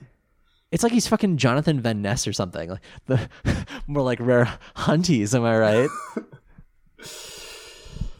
And so they walk away, and nobody calls an ambulance for the mind-broken rare hunter lying comatose on the ground. In front of this fucking coffee shop in the middle of the city, there's just a pot. I know, Pepper. I know. He's upset about it. That's what my reaction was as well. Hey, bud. Hey, little bud. What's that, Lassie? The rare hunters at the bottom of the well? He's not even looking at either of us when he does that. He stares off in the middle distance and just barks at nothing. Yeah, no, he went out earlier. Yeah. Sometimes you just gotta bork. Sometimes a Borky's got a bork. But yeah, no. So they've left what amounts to a dead body in the middle of this town square. Yeah, welcome to the podcast, Lauren. And it's not remarked on. No. Like dozens of people were watching this battle, and they just leave. They go back to what they're doing. You know what would make this episode a million times better? What? If we got a cutaway shot of the two businessmen from 2 episodes ago. I miss those guys. Say, Bob, is that a dead body? Yeah, I think that man died from dueling too hard. Oh. You die in the game, you die in real life? That seems dangerous. And then, like, nothing happens. The teenagers would show up next to them and be like, yeah, old man, that's what makes it so extreme. Live on the edge. Yeah, we didn't see them this episode. That's disappointing. I was hoping they'd stick around and be more side characters. Who knows? Maybe they'll come back. Man, I hope so. I love those guys. Part of me still wants them to become duelists and like show up in the last episode and be like super good because they're grown-ups who have like critical thinking skills and like disposable income to put towards cards. Right, yes. like Bob just goes into Grandpa's card shop and is just like, so I saw this fun game all the kids were playing. Can you teach me how? And then like in the last episode, he shows up. He's just like in his regular business suit, and then like the duel disc erupts from inside his business suit arm. Yeah, it was like, hey Yugi, it's time to duel. Did I say it right? Anyway, I'm gonna kick your ass, kid. Bob, on the sidelines, being like, yeah, you tell him. You got this, man. Jimmy, what was your favorite part of this episode? God, of this episode? My favorite part was seeing Exodia's severed head just kind of floating there menacingly. Menacingly in giant air quotes. It's like, look out. He's got 200 points of attack power. He's gonna get you. He's gonna get you. Look out. It's Exodia. The forbidden one. Oh, it's just his head. Run away from Exodia's head in a serpentine pattern. Stroll away from Exodia. Walk, don't run.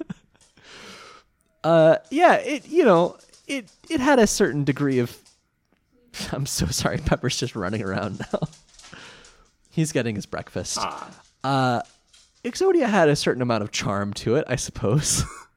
It was just so hyped up for Exodia come out, and Yugi's got to fight Exodia, and then it's just like his head sticking out of the battlefield, just kind of sitting there. It was just a very ridiculous sight to behold. And like, I keep bringing up the lips, but they really do freak me out because they make me think of what his voice actually sounds like. It's me, Exodia. Hey guys, did I miss anything? It's me, Exodia's head. I'm just down here. Can you come down here for a second? Like, just try holding your lips back and talking. Oh, thank you. Yes, I would like more coffee. It's me. It's Exodia. And he doesn't have a nose either. Exodia of Lyria. So you can't talk to your nose. You have to. Yes, it's me, Exodia. I know a special. And I'll be running for president in 2020. Hi, I'm Exodia, and I'm running for a city council here in beautiful Domino City. I have such a passion for the people of Domino City. If you come out to the farmer's market this weekend, the 24th, I'll be there. Come up, and I'd love to say hi and talk about my policy positions. Because, as we all know, when you think of Exodia, you think public servant. Even though I cannot say the word public servant correctly because I have no lips. Dono City Dono City deserves better. The current leadership is ineffective. Lawrence in the kitchen just being like, what the fuck is happening? I said, what has become of your podcast? This is the best audio I could ask for. So please vote for me, Exodia, for Domino City Council. A vote for Exodia is a vote for a winner. A vote for Exodia is a vote for small businesses. A vote for Exodia is a vote for small businesses. Oh my god. This is the worst audio. What was your favorite part, Tyler? My favorite part is Mokuba Battle City Commissioner. Yeah. What possible qualifications does he have besides the season 0 and manga episodes where he runs a death tower? No. But here's the thing. It's just nepotism, right? Yeah. Like, we understand that.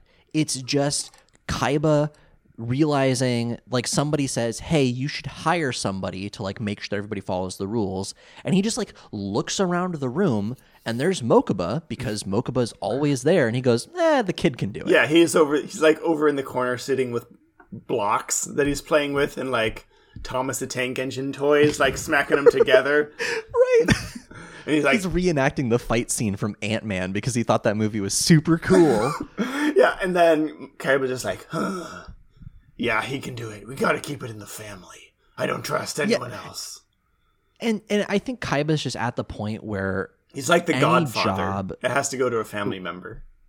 Right. But also, like, any job that is not CEO of Kaiba Corp could just be done by any child. Like, he has such low regard for anyone but himself that he thinks that, if a business person can do, if somebody with a master's degree in, like, business administration can do this job, I'm sure my 6-year-old little brother can do it. Yeah, I mean, we share the same DNA, right? He's probably at least half as smart as me, which means he's easily twice as smart as everyone else in this company. I didn't even think of it as that. I thought of it as just, like, he has slow regard for business in general. Like, he doesn't even think Mokuba is that smart. That's why he's just... I'm looking up Mokuba's age real quick. Okay. In the toddler. Japanese show, how's that? Literal toddler Mokuba. No, he's 11. What? There's no way he's 11. Okay, Big so brother. let me pull up. That was from Official Anime. Okay, I don't care about Thomas the Tank Engine anymore, big brother. It's for babies. I'm really into Bionicle. His birthday is July 7th. Happy belated birthday, Mokuba. Oh shit! It doesn't list it on the Wikia. His least favorite food is celery. His blood type is O, but we don't know how old this kid is. Let's see. He's got Wikipedia.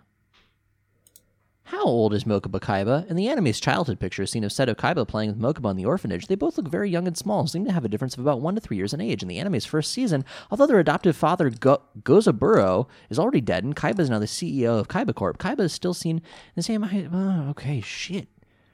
Everything you could ever want to know about Mokuba, except how old he is. Yeah, okay, so I'm going to go with... Oh, okay. According to the Shonen Jump Yu-Gi-Oh! Guide, he is 11 or 12. Okay. So how old is Seto? Seto is like 16, I think. Here we go. Seto Kaiba age 18. Huh. Okay. In the US version. That doesn't explain then, why his brother is like 3 feet tall. Right. That's the crazy thing to me is so Serenity is also 13. She's the same age as Mokuba. Right. But they are entirely different. I mean, everything, frankly. Oh, no, pardon me. Okay, hang on. So it depends on what source you look at here, but depending on where you're looking, he's either 16 or 18. And then by the end of the series, Seto? he's about 20. So like by the end of all seasons of Duel Monsters. You're talking about Seto, in right? GX, say You're again? talking about Seto? Yeah. There's no way. And then in GX, he's 28, which is the same age as Yugi. So based on that, we can assume there's about a 5-year age gap between Seto and Mokuba. I just remember that So- GX stands for Generation Next and got mad. So if Seto is 16, that makes Kaiba 9. No, 11, sorry. Okay. Man, So, poor kid really needs to hit puberty. right. But also that makes it a little bit better, I guess, that he can be, trusted with being Battle City Commissioner. And also, we've seen in this series that he literally ran all of the dueling arenas in Kaiba Land. He was like the manager. Yeah. So he's 11. He's already had management experience. Of course he should be Battle City Commissioner. Put this kid on the fast track to management. Right. Like, on one hand, yes, it is nepotism, and he is an 11-year-old child, but also, who is better qualified than Mokuba Kaiba to be Battle City Commissioner? Probably literally any adult, but sure. I mean, okay, sure, fine, yes, but Mokuba is my favorite part. What's your least favorite part of this show? Of the episode? What's your least favorite part of Yu-Gi-Oh? Let's see, my least favorite part of this episode, probably the entire beginning of the duel before they got to the Exodia parts, because there was so much useless shit that happened. Yeah. There was a lot. But really, like, that extends into the whole last episode as well. Like, anything before Exodia shows up was just unnecessary. It was I'm just trying to think padding. if there's any like big set. I mean, other than the whole thing where he's like threatening to rip up Red Eyes if Joey gives it away, right? Yeah. But that also counts as like Exodia stuff, I guess. guess. Technically. Yeah, this whole first part of this episode was just padding to get to Exodia to raise the stakes. Yep. Yeah, basically. It's like, oh, you want Which- to see Exodia first, so you have to see Stone Statue get demolished by Chimera. Right. And it's like, who cares? Yeah. Show me the good stuff. I guess it's like I said, I think I said this last week. It might have been 2 weeks ago now, but like I think they're just at a point now where they know they want to have a duel, but it's gotten to the point where you can't have a duel in 20 minutes. Like it doesn't fit. Yeah. But it's also like trying to make a duel 40 minutes, 2 episodes is too long. So they can do like 30 minutes. Right. I think they could do a 30-minute episode Duel and a half. perfectly. Right. If it weren't for commercials, if Yeah. Netflix was around at this point and you could just do it streaming, I think the episode length would be perfect, and this could be a 1-episode thing. They could have. But then we wouldn't have gotten the wonderful old men commentating. But we didn't this We episode. didn't. They would have had to So what's cut it the out point? of the last episode. I don't know. That's a good worst, though. Yeah. What was your worst? But that last part was so good. Yeah. That, I mean, maybe it made up for it. It Do you feel like it accommodated for the? had some very good combos. Yeah. In terms of like dueling strategies, these were pretty good. All the like techniques Yugi used to like slow down the inevitable and make it not inevitable. Like all the trap cards. made it evitable. It was evitable. The trap cards that he played. Chain destruction was really cool. So Yeah, all of that, chain destruction's badass. all of that part was pretty good. It was just the lead up to all that was basically worthless. Yeah, yeah, absolutely. What was your worst? My worst. shit, I feel like I had it and then I lost it, because I do agree with you that it's just, why does it take so long? Oh, no, I know what my fucking worst is. He tears up all the goddamn cards. Oh, Jimmy, you know what? Yes. he tears up That, he tears up what may be every Exodia. that may have been like an honorable worst for me. It was straight Like, out of this is left field. Right. And this person is like, okay, called a rare hunter. So Yugi should be able to ascertain, like, okay, this dude has just a lot of rare cards. He's got 3 copies of Exodia. Like, fine, he's got some invisible ink on it. Not everyone is walking around with X-ray contact lenses. Like, Yeah, just wipe it off or something. right. Alert the You don't authorities. it's so extreme. Narc this guy it's out so to Kaiba. extreme. It's so out of character for Yugi. Why? Like, he's never been a violent person, right? Like, Yeah. except for maybe whatever the fuck, like, open your mind thing in like episode 1. I mean, he's super violent in the old series, but in this series, he's yeah. he's an innocent, sweet child. Right.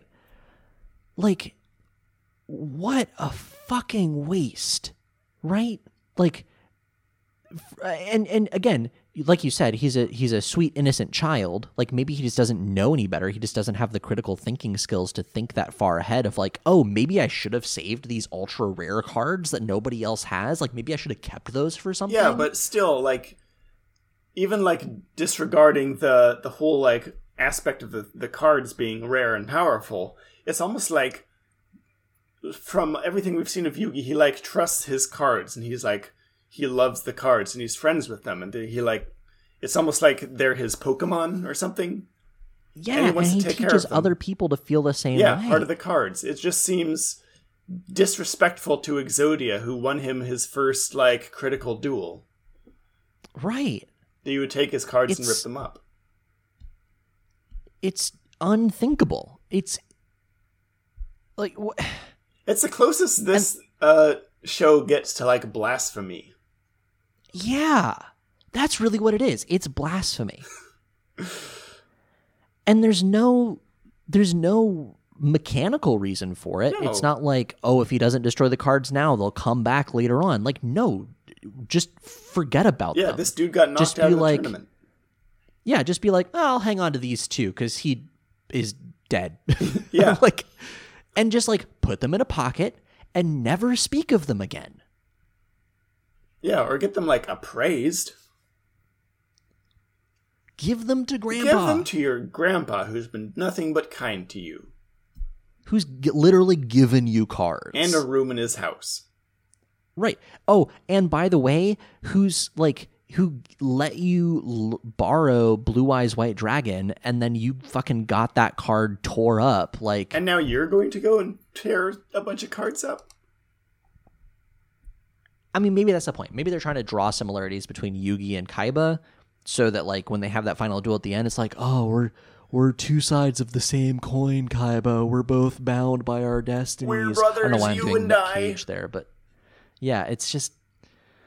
Not so different, are we, Spider-Man? Yeah. Fuck Yugi is what I'm trying to say. Come on. What a dick move. Do you want to end this episode on a high note?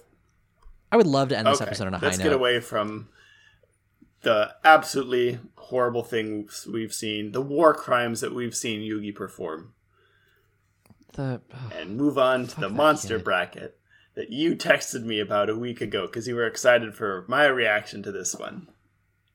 I'm so excited for this.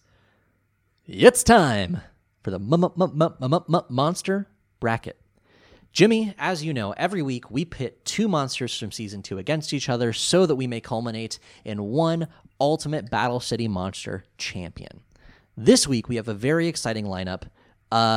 Whose turn is it to read these? Do you want to read these? Should I read these? I don't remember who. I'll read them. Okay. I'm very excited for these combatants, specifically because I know exactly how you are going to vote. So let's go ahead and introduce them.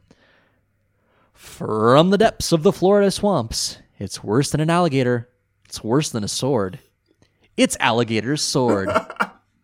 Whoa, yeah! And in the other corner, there's Narwhal to run and Narwhal to hide.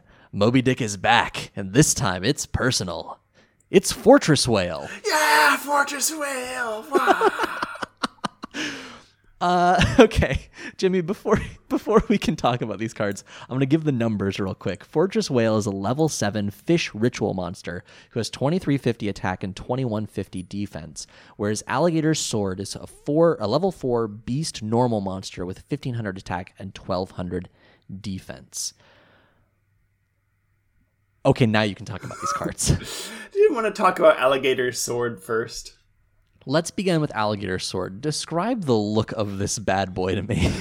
First, let's start with the name. Alligator's Sword. Alligator apostrophe S sword. Not the alligator, Yes. just his sword.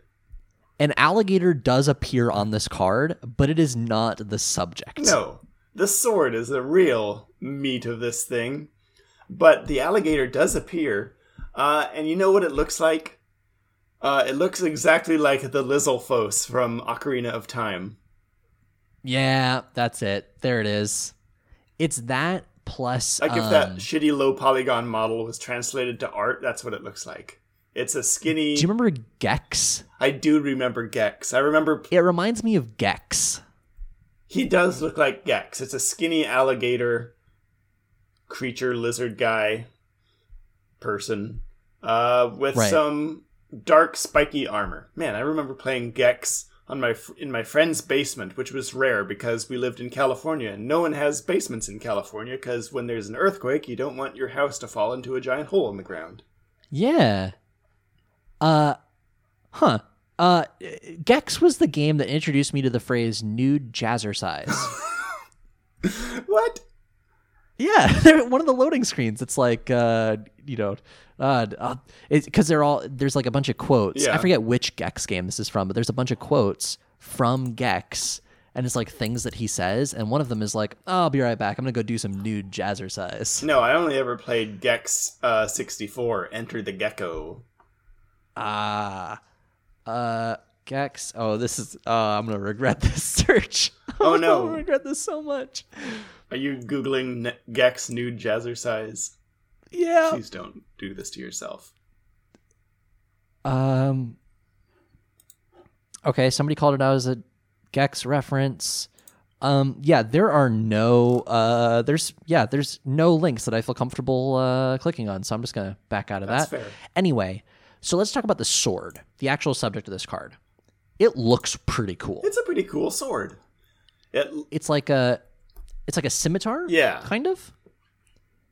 But it's got a wider sort of tip end than usual. It's got kind of another little spike that comes out that's very shiny. And it's got this like swirl motif along the blade. So you've got these 3 notches cut out and then a swirl. And it's a really big contrast between the light and dark sides of the sword. So it's really neat. The hilt of the sword, there's a guard and a pommel that seem to be gold-plated skull. I guess it must be a skull, because the other side of it looks like a foot. But I guess it is a skull, because it's got teeth. I think it's 2 parts of a skull. And here's the weird thing is it looks like a similar skull to the alligator that is holding the sword. The alligator in quotes, because there's these 2 spikes coming out of their helmet. Yeah. But the 2 spikes are also coming out of the skull. And actually there's 3 spikes in the skull, so it's even scarier. Ooh. Yeah, whose skull is that? Yeah, and then it has teeth, Yeah. which is fun. And it's golden. It's a cool looking sword. It's a golden skull hilt. Yes. Indiana Jones and the Golden Skull. Yeah, if you saw this in like a dungeon, you would not pick it up, because that thing is definitely like cursed, or it's going to hex you, or it's like sentient and is going to convince you to stab your friend. Yeah, like if I were to put this in a D&D game, it would be a +1 sword, but you can never put it down. And it thirsts for blood. And it thirsts for blood. Whoops. Let's read the card text real quick Okay. before moving on, because the card text in Alligator Sword I feel like needs to go along with that description. I just Jimmy, clicked on the link and saw what you're about to read. There is a subset of cards that were written from Joey's perspective.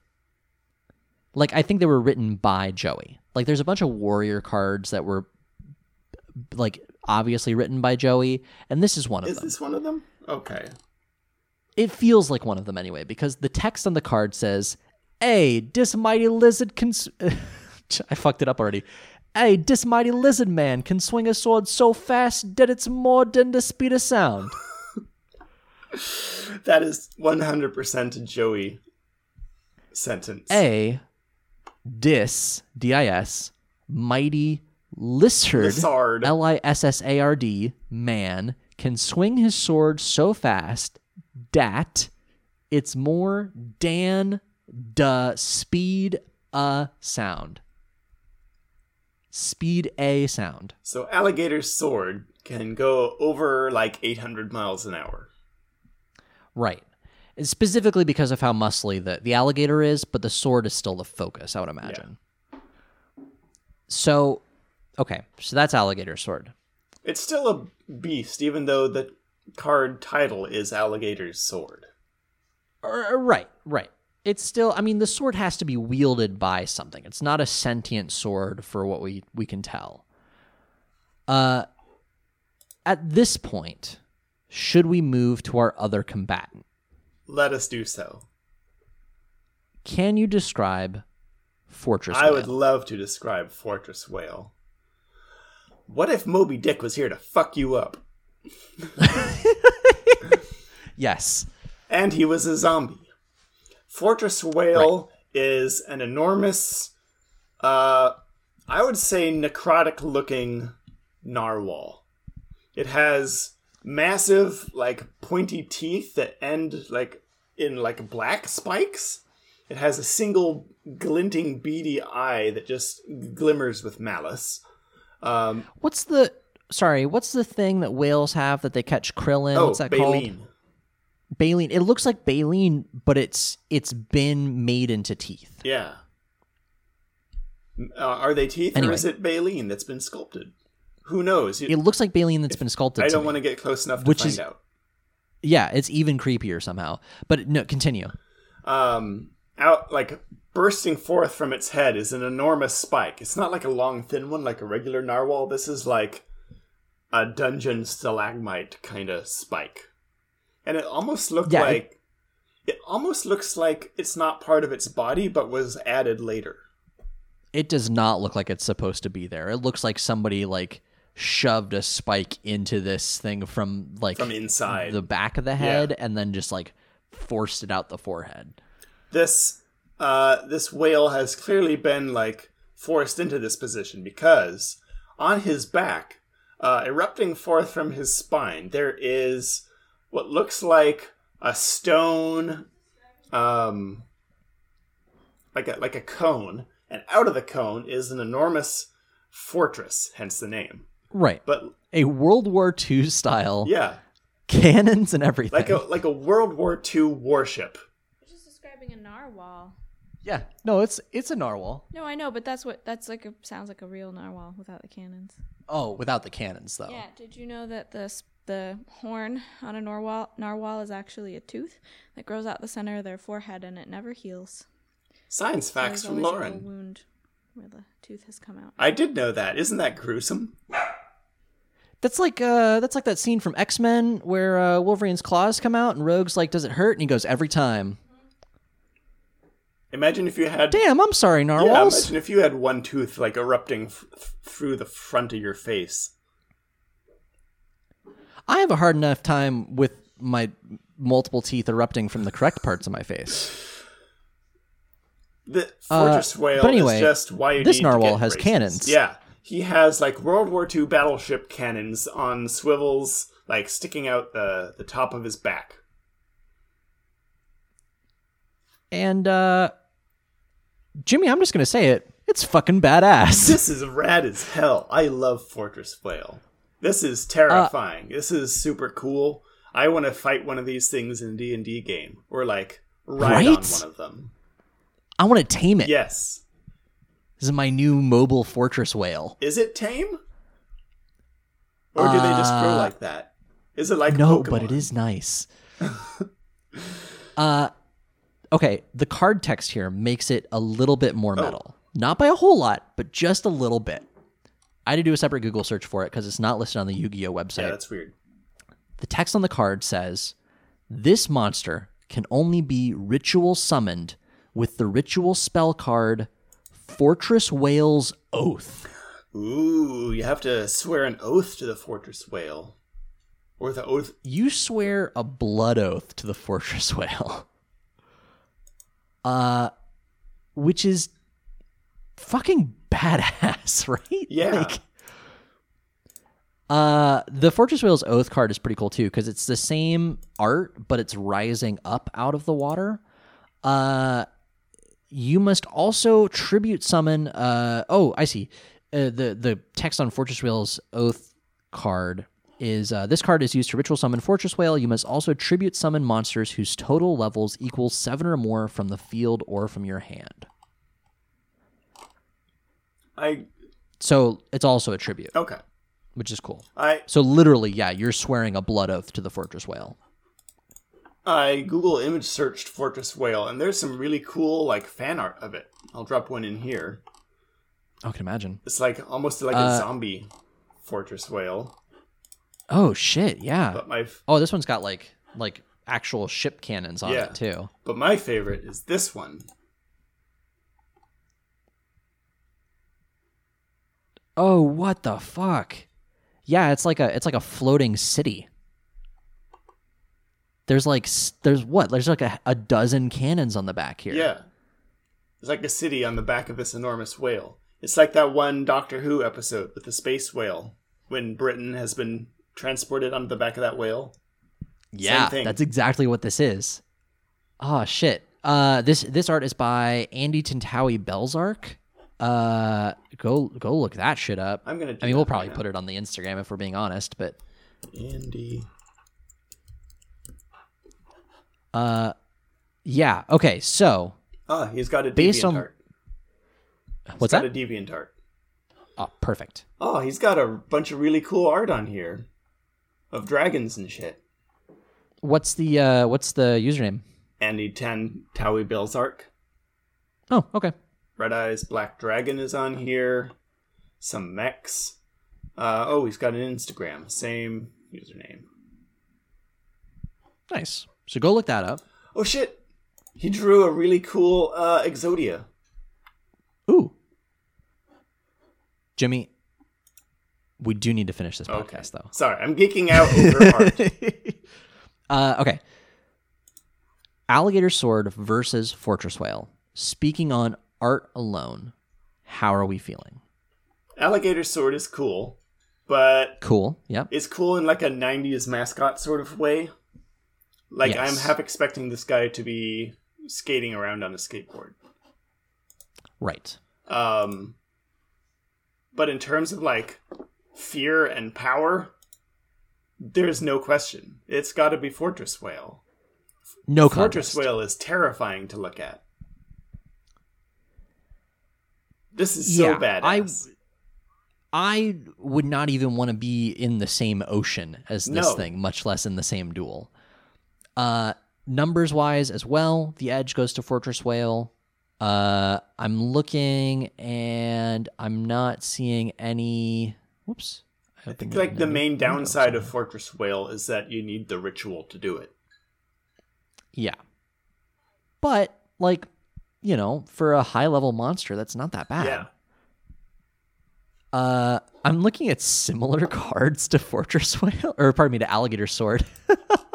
If you scroll down on Yu-Gi-Oh.com, you see similar cards. It's like where you'd see the selfies. I think I know the card you're looking at. Tyler, are you looking at Big Koala? I am looking at Big Koala. Oh, I love him.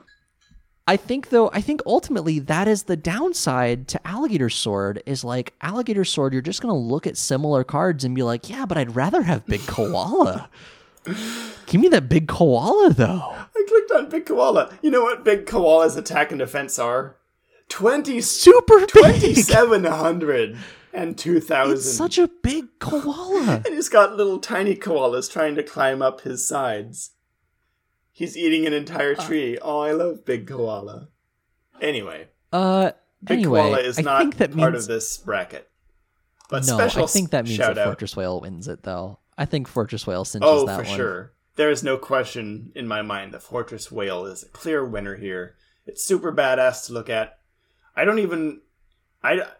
Just like knowing this thing exists means it's too late. It's coming for you. You're going to be hit by cannon shots from over the horizon. Right. By the time you hear it coming, all is already lost. Yeah. By the time you hear the bosun say, "Thar she blows," it's you who are getting blowed up. Nice. All right. Well, congratulations, Fortress Whale. You win this one. No, you won. No, calm down. It's fine. No, Fortress Whale, settle. Thank you. I guess that's what a fortress whale would sound like. Either that would why be not? like, "I'm going to kill you and your whole family." Fortress Whale is just always playing the 1812 Overture. You can hear the music coming. That's its main weakness. That's what it is. All right. Well, that's going to do us for this episode. If you want to get a hold of us and talk about Monster Bracket or anything else, you can email us at youactivatedmypodcast@gmail.com. You can find our website at heartofthe.cards. You can find us on Twitter and Instagram at Yampod. That's YAMPOD. Yeah, all the places. Go give us a rating on Apple Podcasts. You're pointing. You're pointing at the camera. No, I was giving you a thumbs up. Oh, I'm like, I yeah. think you had an extra point to make. All those. Go and catch up on Jimmy's other podcast, Dungeons Against Humanity, DungeonsAgainstHumanity.net. DAH podcast. Season 2 coming eventually. Yeah. Next. Yeah. I don't know when. I'll talk to my DM and find out. In a number of units of time, season 2 will occur. Exactly. All right. Is there anything else you wanna drop before we go? Remember, everyone, that we make this show for free and there's no ads. So please take that money that you spend. Take that money that you spend And save it. Take the money that you might spend for a Patreon or a donation button or the time that you would waste on ads and spend that in places where they can actually use it, such as the Yellowhammer Fund, yellowhammer.org, Trans Lifeline, translifeline.org, or the Pancreatic Cancer Action Network, pancan.org. All those links are in the show notes or on our website. Yeah, even just a couple of bucks goes a long way. So do that instead of paying us two assholes to make a Yu-Gi-Oh podcast, please. With that said, until next time. Way to put that caped clown on the endangered species list.